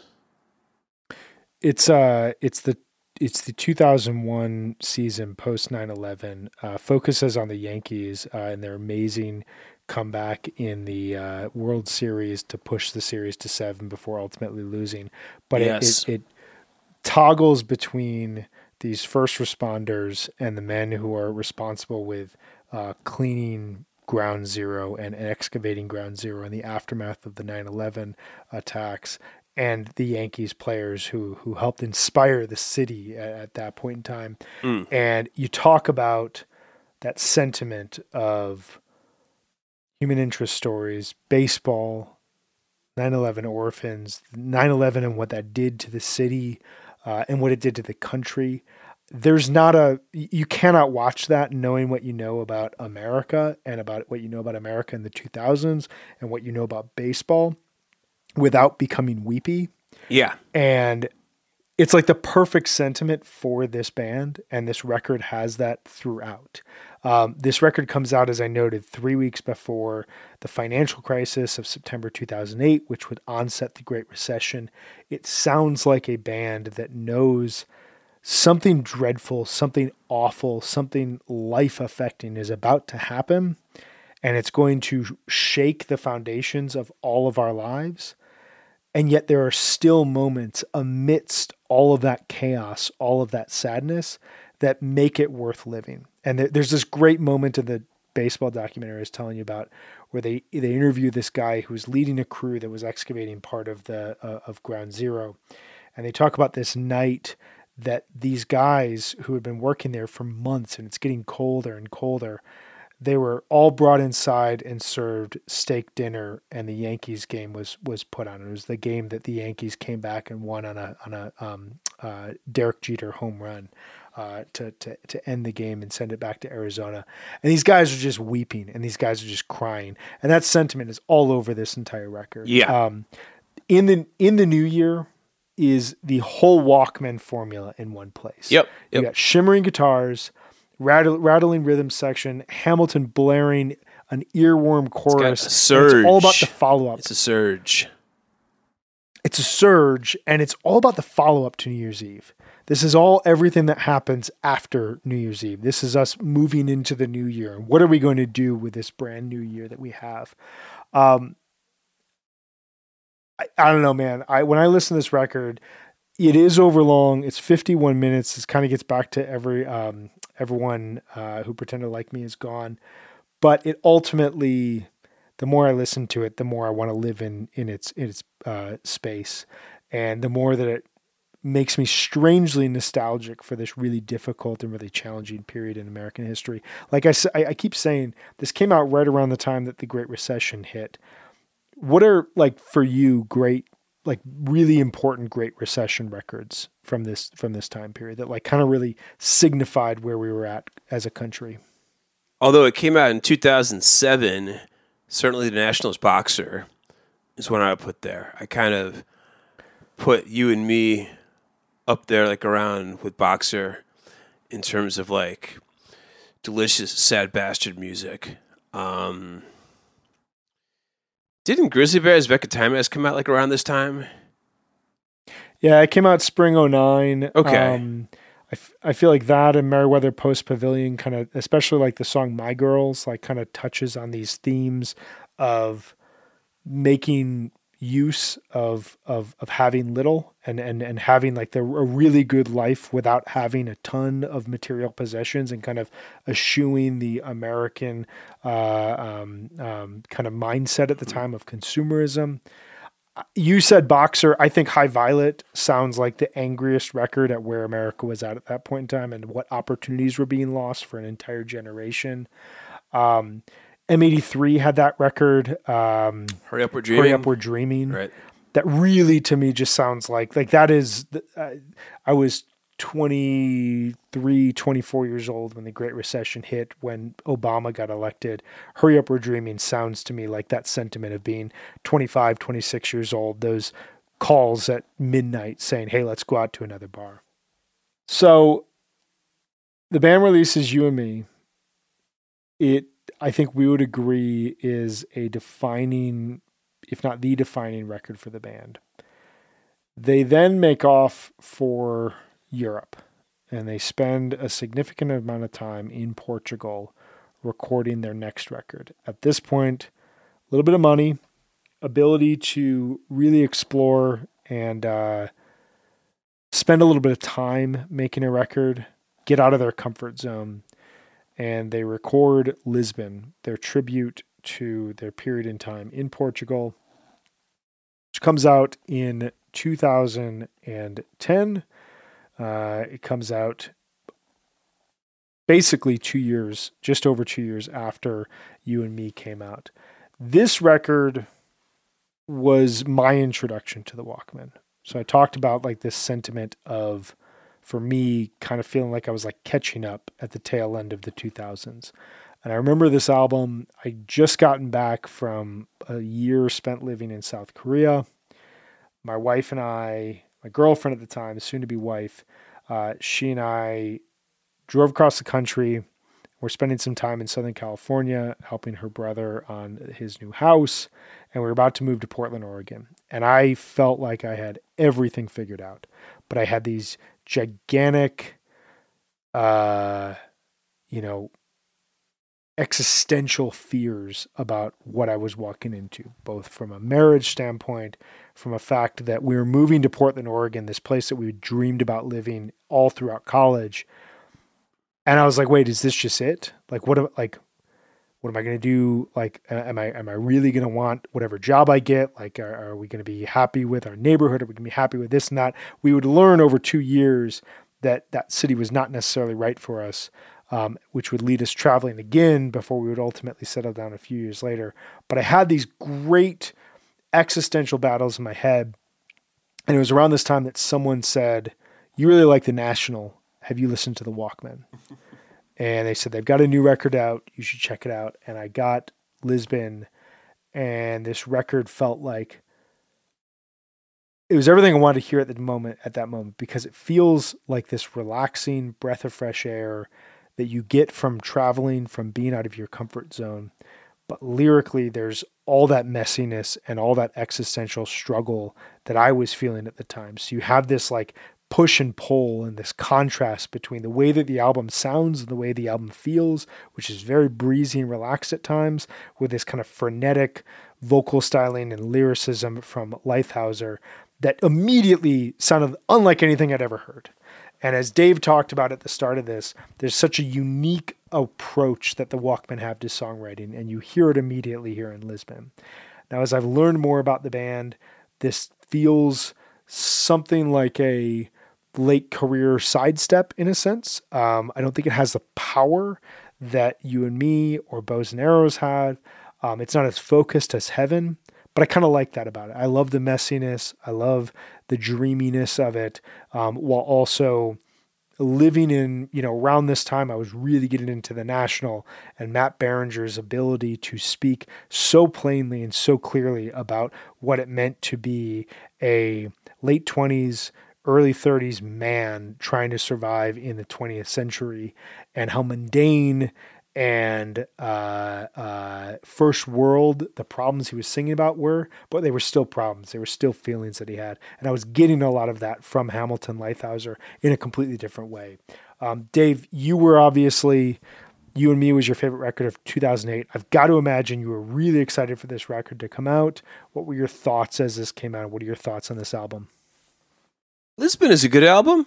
It's modest, maybe a little bit slight. I mean, to me, it kind of sounds like an excellent B-sides collection. To me, it's one of the classic exhale albums. I mean, after You and Me, there was no way they were going to top that, and they seem cognizant of that, so they don't really try. They almost sound a bit wiped out. Like, to me, Lisbon, it sort of seems like an admission that they were well past their commercial peak. The audience wasn't getting any bigger. They were kind of starting to get lapped by the younger bands that they had influenced, like The National, like Vampire Weekend. And despite the serious quality of their output, almost like they kind of hit a bit of a wall. It almost reminds me of the situation, like Tim Buckley. He released Star Sailor, his peak album, total whacked out, bloodletting record. And he got wiped the fuck out. All there was for the do after that was put out 2 dumb white boy funk albums. And Lisbon is way better than the last 2 Tim Buckley records. But it kind of feels like they weren't really reaching for the brass ring anymore. Like everything, quality songs, Juveniles, great album opener. Stranded has this like great horn part that almost kind of sounds like Silent Night. Angela Surf City is one of their more successful The Rat style rock and roll songs. Nothing bad. Everything's good. But it also does not reach the emotional peaks of You and Me, and it wasn't designed to.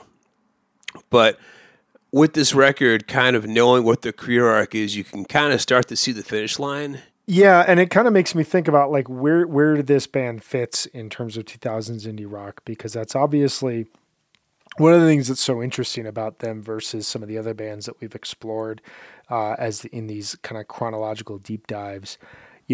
Pavement is the defining indie rock band of the 1990s, and their story is kind of the arc of indie rock in the 90s. U2 is the defining band in terms of you want to be the biggest band on earth. What are the moves that you make to do that?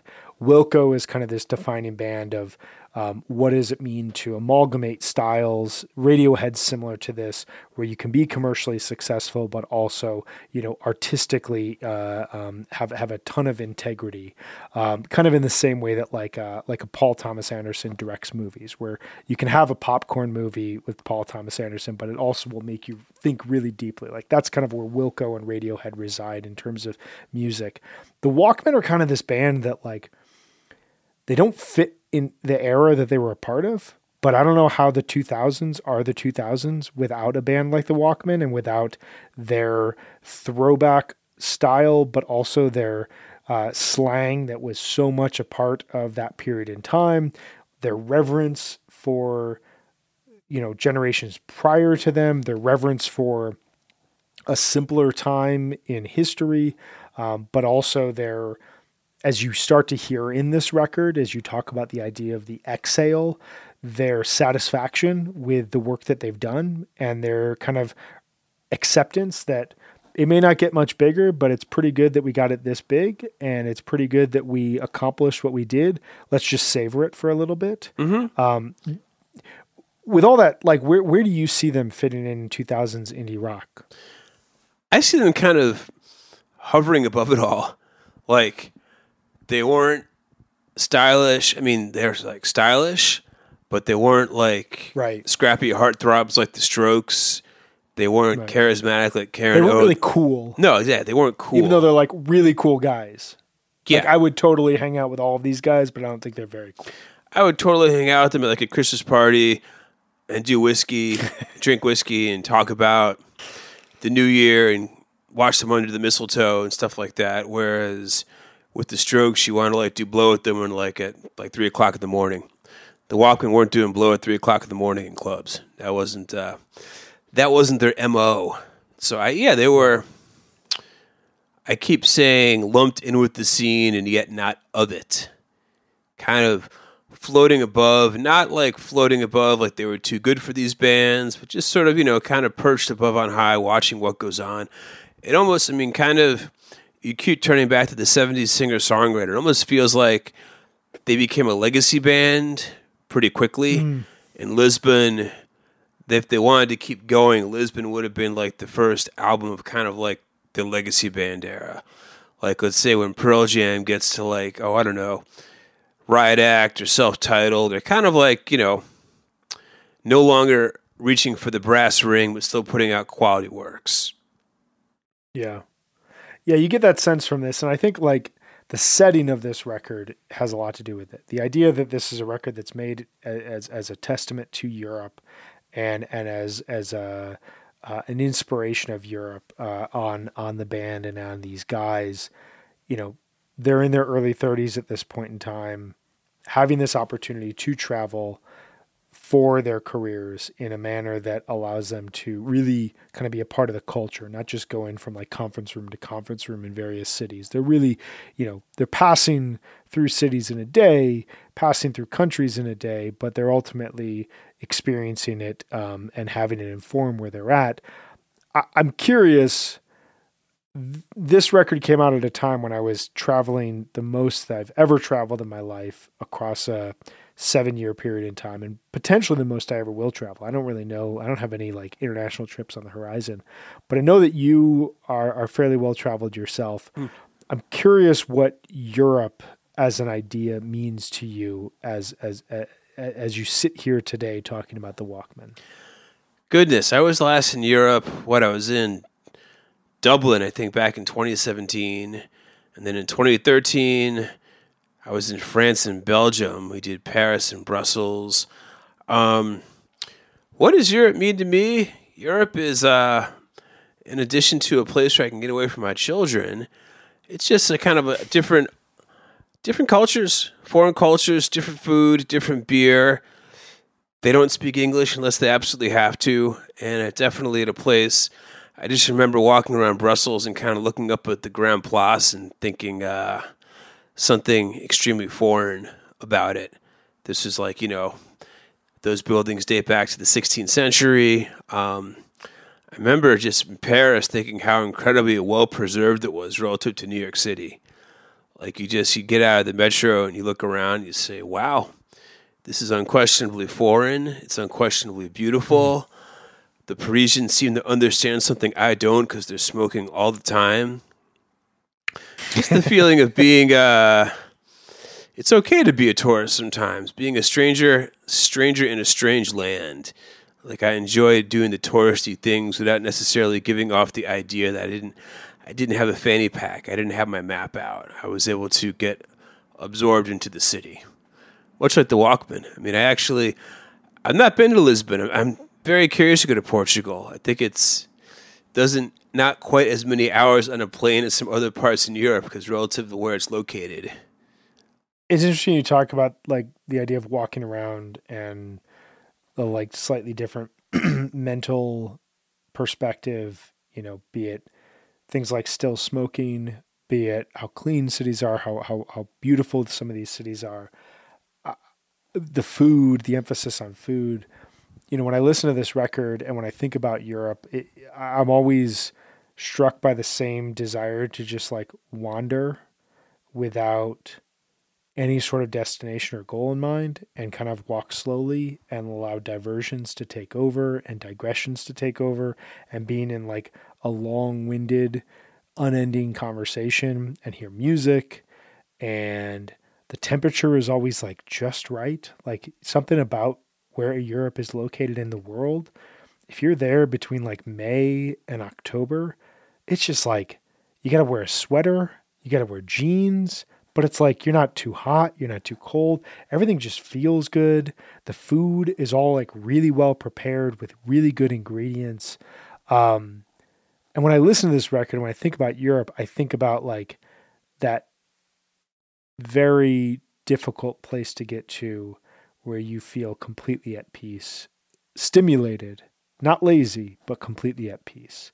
And that is like, in a nutshell, what I think about and what I love about Europe. And I get that on this record. Like this album has a song towards the end, or the last two songs on the record, While I Shovel the Snow and Lisbon, which is my only way of describing it. They lazily wrap up the album. While I Shovel the Snow has this beautiful line, half of my life I've been watching, half of my life I've been waking up. And I just get this sense of suddenly life just feels like this funny dream. It's getting more complicated. These guys are about to become dads. Some of them have become dads already. Life is about to become a little bit more challenging, but the moments of bliss still appear. And when I hear this record, it's those pockets of bliss that make it all okay, even though everything is going to become harder, more stressful, more complicated as the years pass by. I will say a pass beyond the pond guest, my good friend Conrad Doucette, who was actually, he was in some bands and around the time of the Walkmen. He was in a band called Taka Taka. I know he had also done some other work with some members of the National and some members of the Walkmen. He knows the guys in the band personally, and he told me that the Walkmen were always considered to be your favorite band's favorite band. So they were thought of as extremely highly of New York City musicians. So it was always like, yeah, they might not have been as commercially successful, but every musician, their favorite band is the Walkmen. They're your favorite musician's favorite band. And that certainly comes through in the final three albums that we are going to discuss. So I think we should transition to their sixth. As at this point, final album, 2012, called Heaven. I remember back in 2012, I did not have any children. I was 32 years old. I wrote a review of this album for the website CokeMachineGlow.com, which said it was a good record, but I said it didn't have any tempo changes, and it sounded like a record made by men twice the age of the Walkmen. And yeah, they're all dads. Shouldn't daddy want to like rock and roll a bit to impress his kids? It was a little snarky. A lot of the record reviews I wrote were snarky because that was a time when I was kind of a bit of an asshole 15 years ago. I would take a lot of that review back. I happen to love this record, and I don't think you can fully appreciate the Walkmen's Heaven until you're a parent, until you're a mother, until you're a father, because the record just oozes with the contentment of domesticity. This isn't so much the Brooklyn record as it feels like a Hudson Valley record. This is the most Sunday morning record that the Walkmen have ever made. And it ends up being a perfect swan song, whether or not it was intended as such. It ties a really neat bow on their discography, and especially with the title track, which has a video which is all compilations of like photos and past performances. It's purely looking backwards. The title track was also used to great effect, I'm told, in the final episode of How I Met Your Mother. So if you go onto iTunes and see that has the most streams, that's why. But the whole record, it's about looking back on their career. It's about raising children, and it's about just saying, like, all right, I'm good. Let's stop this right here while we could make a good album, while we could still enjoy family life, and let's just get on to whatever the next thing is. Yeah, I agree with everything you just said. I think the only thing I'll add is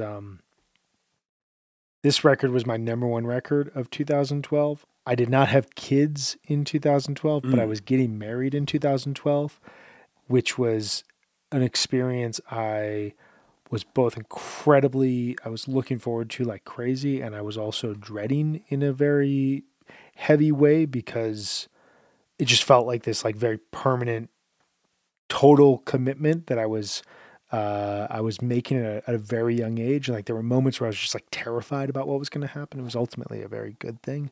But this album would set me at ease, where I would listen to this and that sense of the contentment with domesticity, the idea that there's all that world. And this goes back to kind of what I was talking about during the Bows and Arrows segment, where Bows and Arrows is such a record of what it's like to go through that transition where you're starting to see some of your friends commit to the life beyond what we're all doing.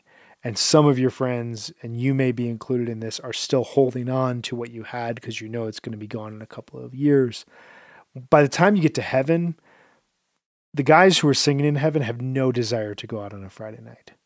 No. They want to be in, maybe watch a nice prestige TV show, watch a couple movies, maybe watch some baseball, maybe have a beer, have a glass of whiskey, kids running around.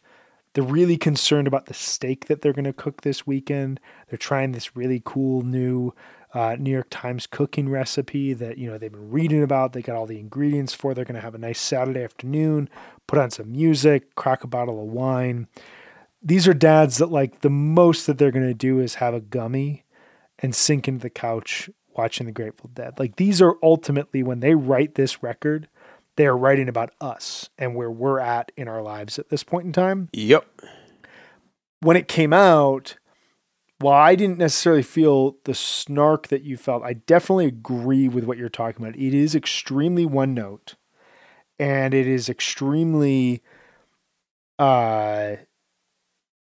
relaxed and laid back compared to the urgency and the frenetic energy that we hear in the best of the Walkmen. It's a very heavily acoustic record. There's electric guitars, but there's absolutely no distortion, no effects. It's just, this is who the band is at this point in time. This is what we're feeling right now, and this is as clearly and plainly as we can put that to paper. While I wish that we could have heard the 2014 version of the Walkmen that maybe was a little bit stressed out because who knows, maybe finances are tight because you have a couple more kids and you're trying to make things work and you're leaving home and you're coming back home. You're having this kind of challenging experience being a parent who's also a rock star. I would have loved to have heard the other side of this. There is a part of me that loves the fact that this band closed out with a statement like this that celebrates their friendship, but also celebrates where they're at in life at this point in time and showcases a happiness within the moment.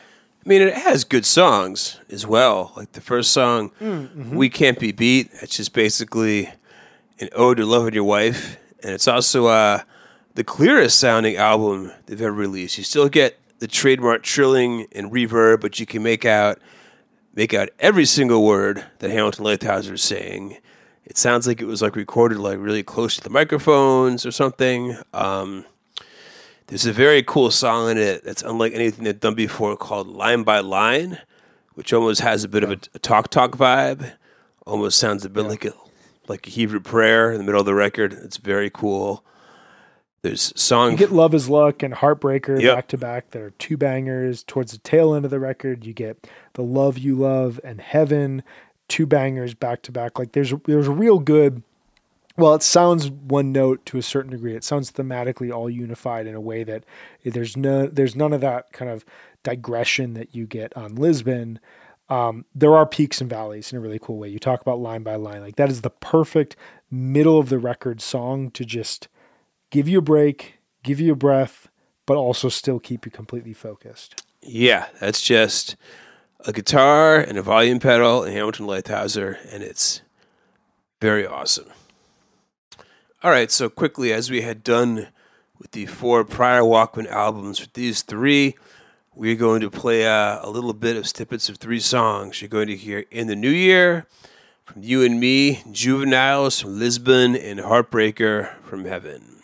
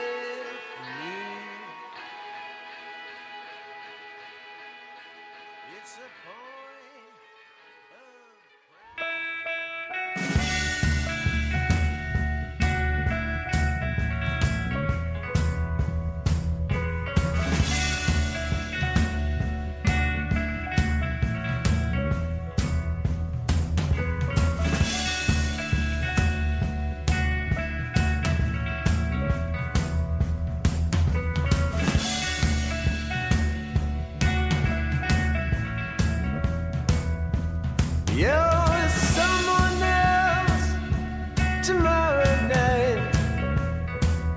It doesn't matter to me, 'cause as the sun dives into the hill, you got all I need.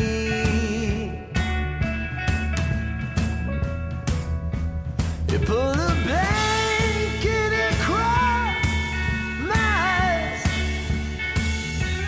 It's a tragedy.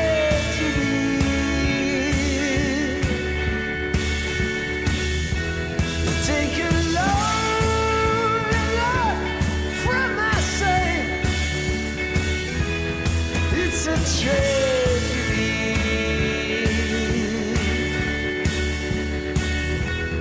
Oh, country air is good for me, no matter whose side I'm on. Like these dead leaves dried in the sun, I'll be up and gone. There's a strange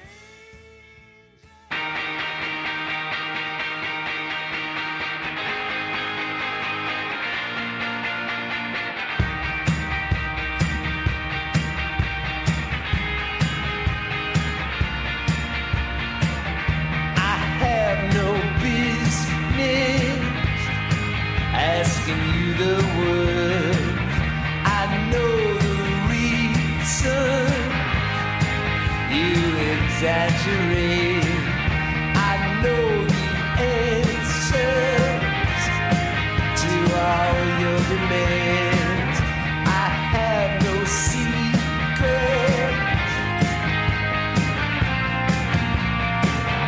I'm not your heartbreaker, some tender ballad player. I'm not your heartbreaker. All right. So before we wrap up this episode, we did just want to give a quick overview of what the Walkmen did post-Heaven, because they broke up in a way that somewhat shocked people in 2013. They said it was an extended hiatus. They didn't give a ton of indication in terms of if they were ever going to play shows again. As we know now, here in March of 2023, the Walkmen are about to play 5 shows at, is it the Beacon Theater? Webster Hall. Webster Hall in New York City. Dave, you will be going to one of those shows. Yes. Between 2013 and 2023, though, this band has not gone away in terms of their individual members. Hamilton Leithauser has been incredibly prolific, recording solo albums, Black Hours, and The Loves of Your Life, as well as his record with Rostam, I Had a Dream That You Were Mine, that came out in 2016, that ended up being my number 2 record of 2016. I really, really liked that album. I loved what they accomplished on it. It sounded like the best parts of what Rostam brought to Vampire Weekend, with the best parts of what Hamilton brought to the Walkmen, all combined in a way I never expected it to work. Outside of that, I haven't really loved his solo work. It kind of resides in that 40s kind of schmaltzy lounge type of delivery. What are your thoughts on his work specifically since the Walkmen disbanded? It's fine, but it's Diet Coke compared to the Walkmen. Just you talk about the 40s and 50s schmaltz. To drive that point home, he recorded an album live at Cafe Carlyle, which is Manhattan's ode to the past. Of course, it's the bar where it has the illustration from Ludwig Bebelmans, who, of course, is known for the children's book Madeline. That's where you used to be able to hear Woody Allen playing clarinet there. Maybe he still does that. Maybe he's been disgraced there. I don't know. But there's all sorts of torch singers there, and he does a cover of Big Thief's Not on the Cafe Carlyle record, and it's not very good. So, yeah, out of those records, certainly the Rostam album, which you discussed, that is the best one by far. And the other members of the Walkmen, they put out various records. I think there's also been some children's records. I think Walter Martin might have written some commercial jingles for television as well. Peter Matthew Bauer has put out albums. And now I think Matt Barrick, he's a drummer for Fleet Foxes, if I'm not mistaken. Yeah, and his work, I think, has been the most impressive outside of I Had a Dream That You Were Mine. Fleet Foxes put out 2 fantastic records in the 2010s and the early 2020s, notably Crack Up in 2017 and Shore in 2019. 2 records that I think expanded on the ideas that Robin Pecknold began within Fleet Foxes in the late 2000s, and Matt Barrick's drums really, really showcase a ton happening under the surface in those lyrics. So really, really good stuff. But yeah, Walter Martin and Peter Matthew Bauer have released quite a few records, specifically Bauer. I've listened to them all.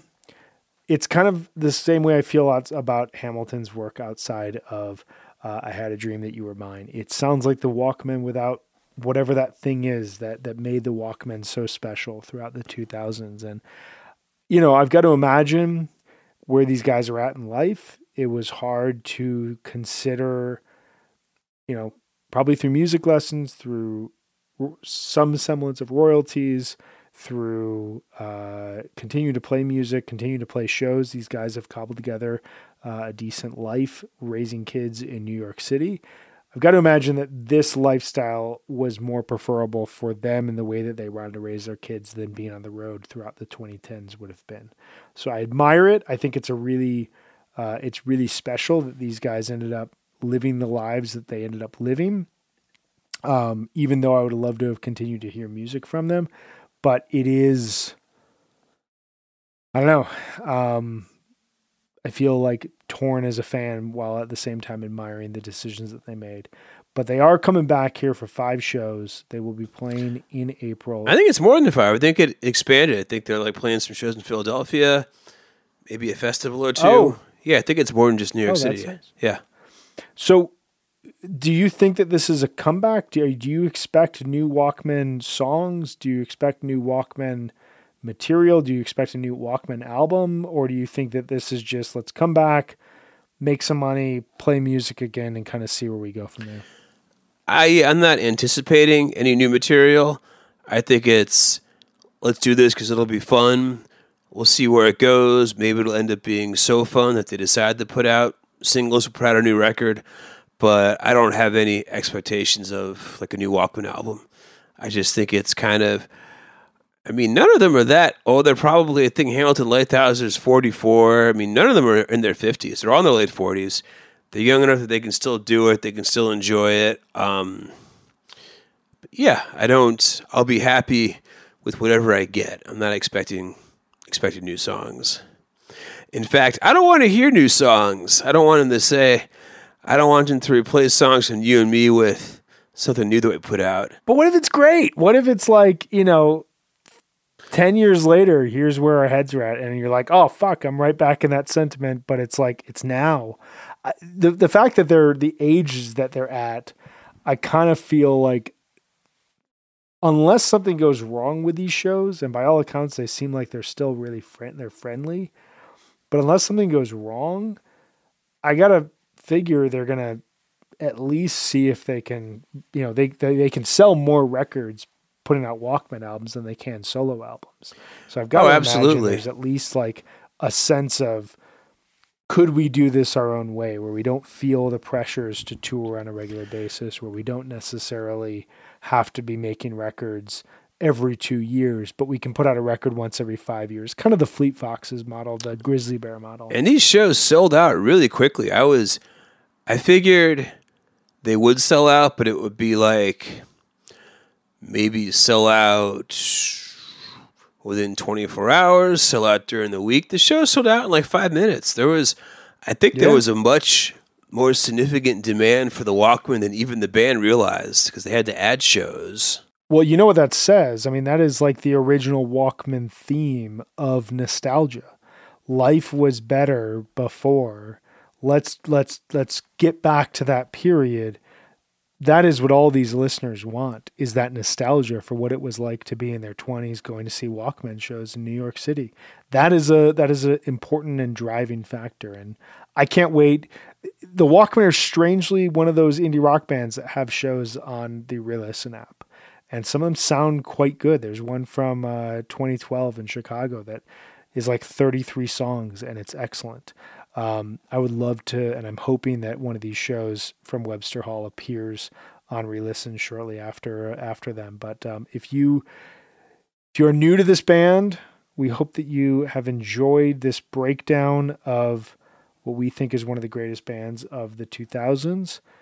If you're an old fan of the Walkmen, we hope that we did justice and service by Mr. Lighthouser and company. Anything else that we got to say? If any members of the Walkman listen to this podcast, don't hate us. We love you guys. Hopefully that comes through. In the podcast. It's all love. We got our opinions. We would not have bothered to do a Walkman deep dive if we weren't deeply invested in this band. So, yeah, you guys are like the 5th band that we've done this over 5 years. We love you guys. Very much so. Hey, and if you've gotten this far, that means you must have enjoyed it. And you, listener, if you've gotten this far, thank you for hanging with us. Really appreciate it. Like we said, in 2023, we're trying to put one of these out at least once a month, maybe more if the Inspirato strikes. But certainly you'll hear from us again in April, when I'm thinking we'll probably have something to say about the short little West Coast run of shows that our favorite band Fish has embarked on. And for those of you out there, we did not do a mailbag this episode. We just had so much we wanted to get to, but we have a couple that we were considering for this episode that we may push to April. But if you do want to reach out to us, if you have a question, beyondthepondpodcast@gmail.com. Shoot us a note. Ask us about anything. We will talk about it here on the show when we come back in April. One long word, beyondthepondpodcast@gmail.com. Certainly, send us something. Maybe we'll end up having an all-mailbag episode at some point. But know that we will come back. We'll hold hands. We will sing Kumbaya. And as always, we'll go beyond the pond.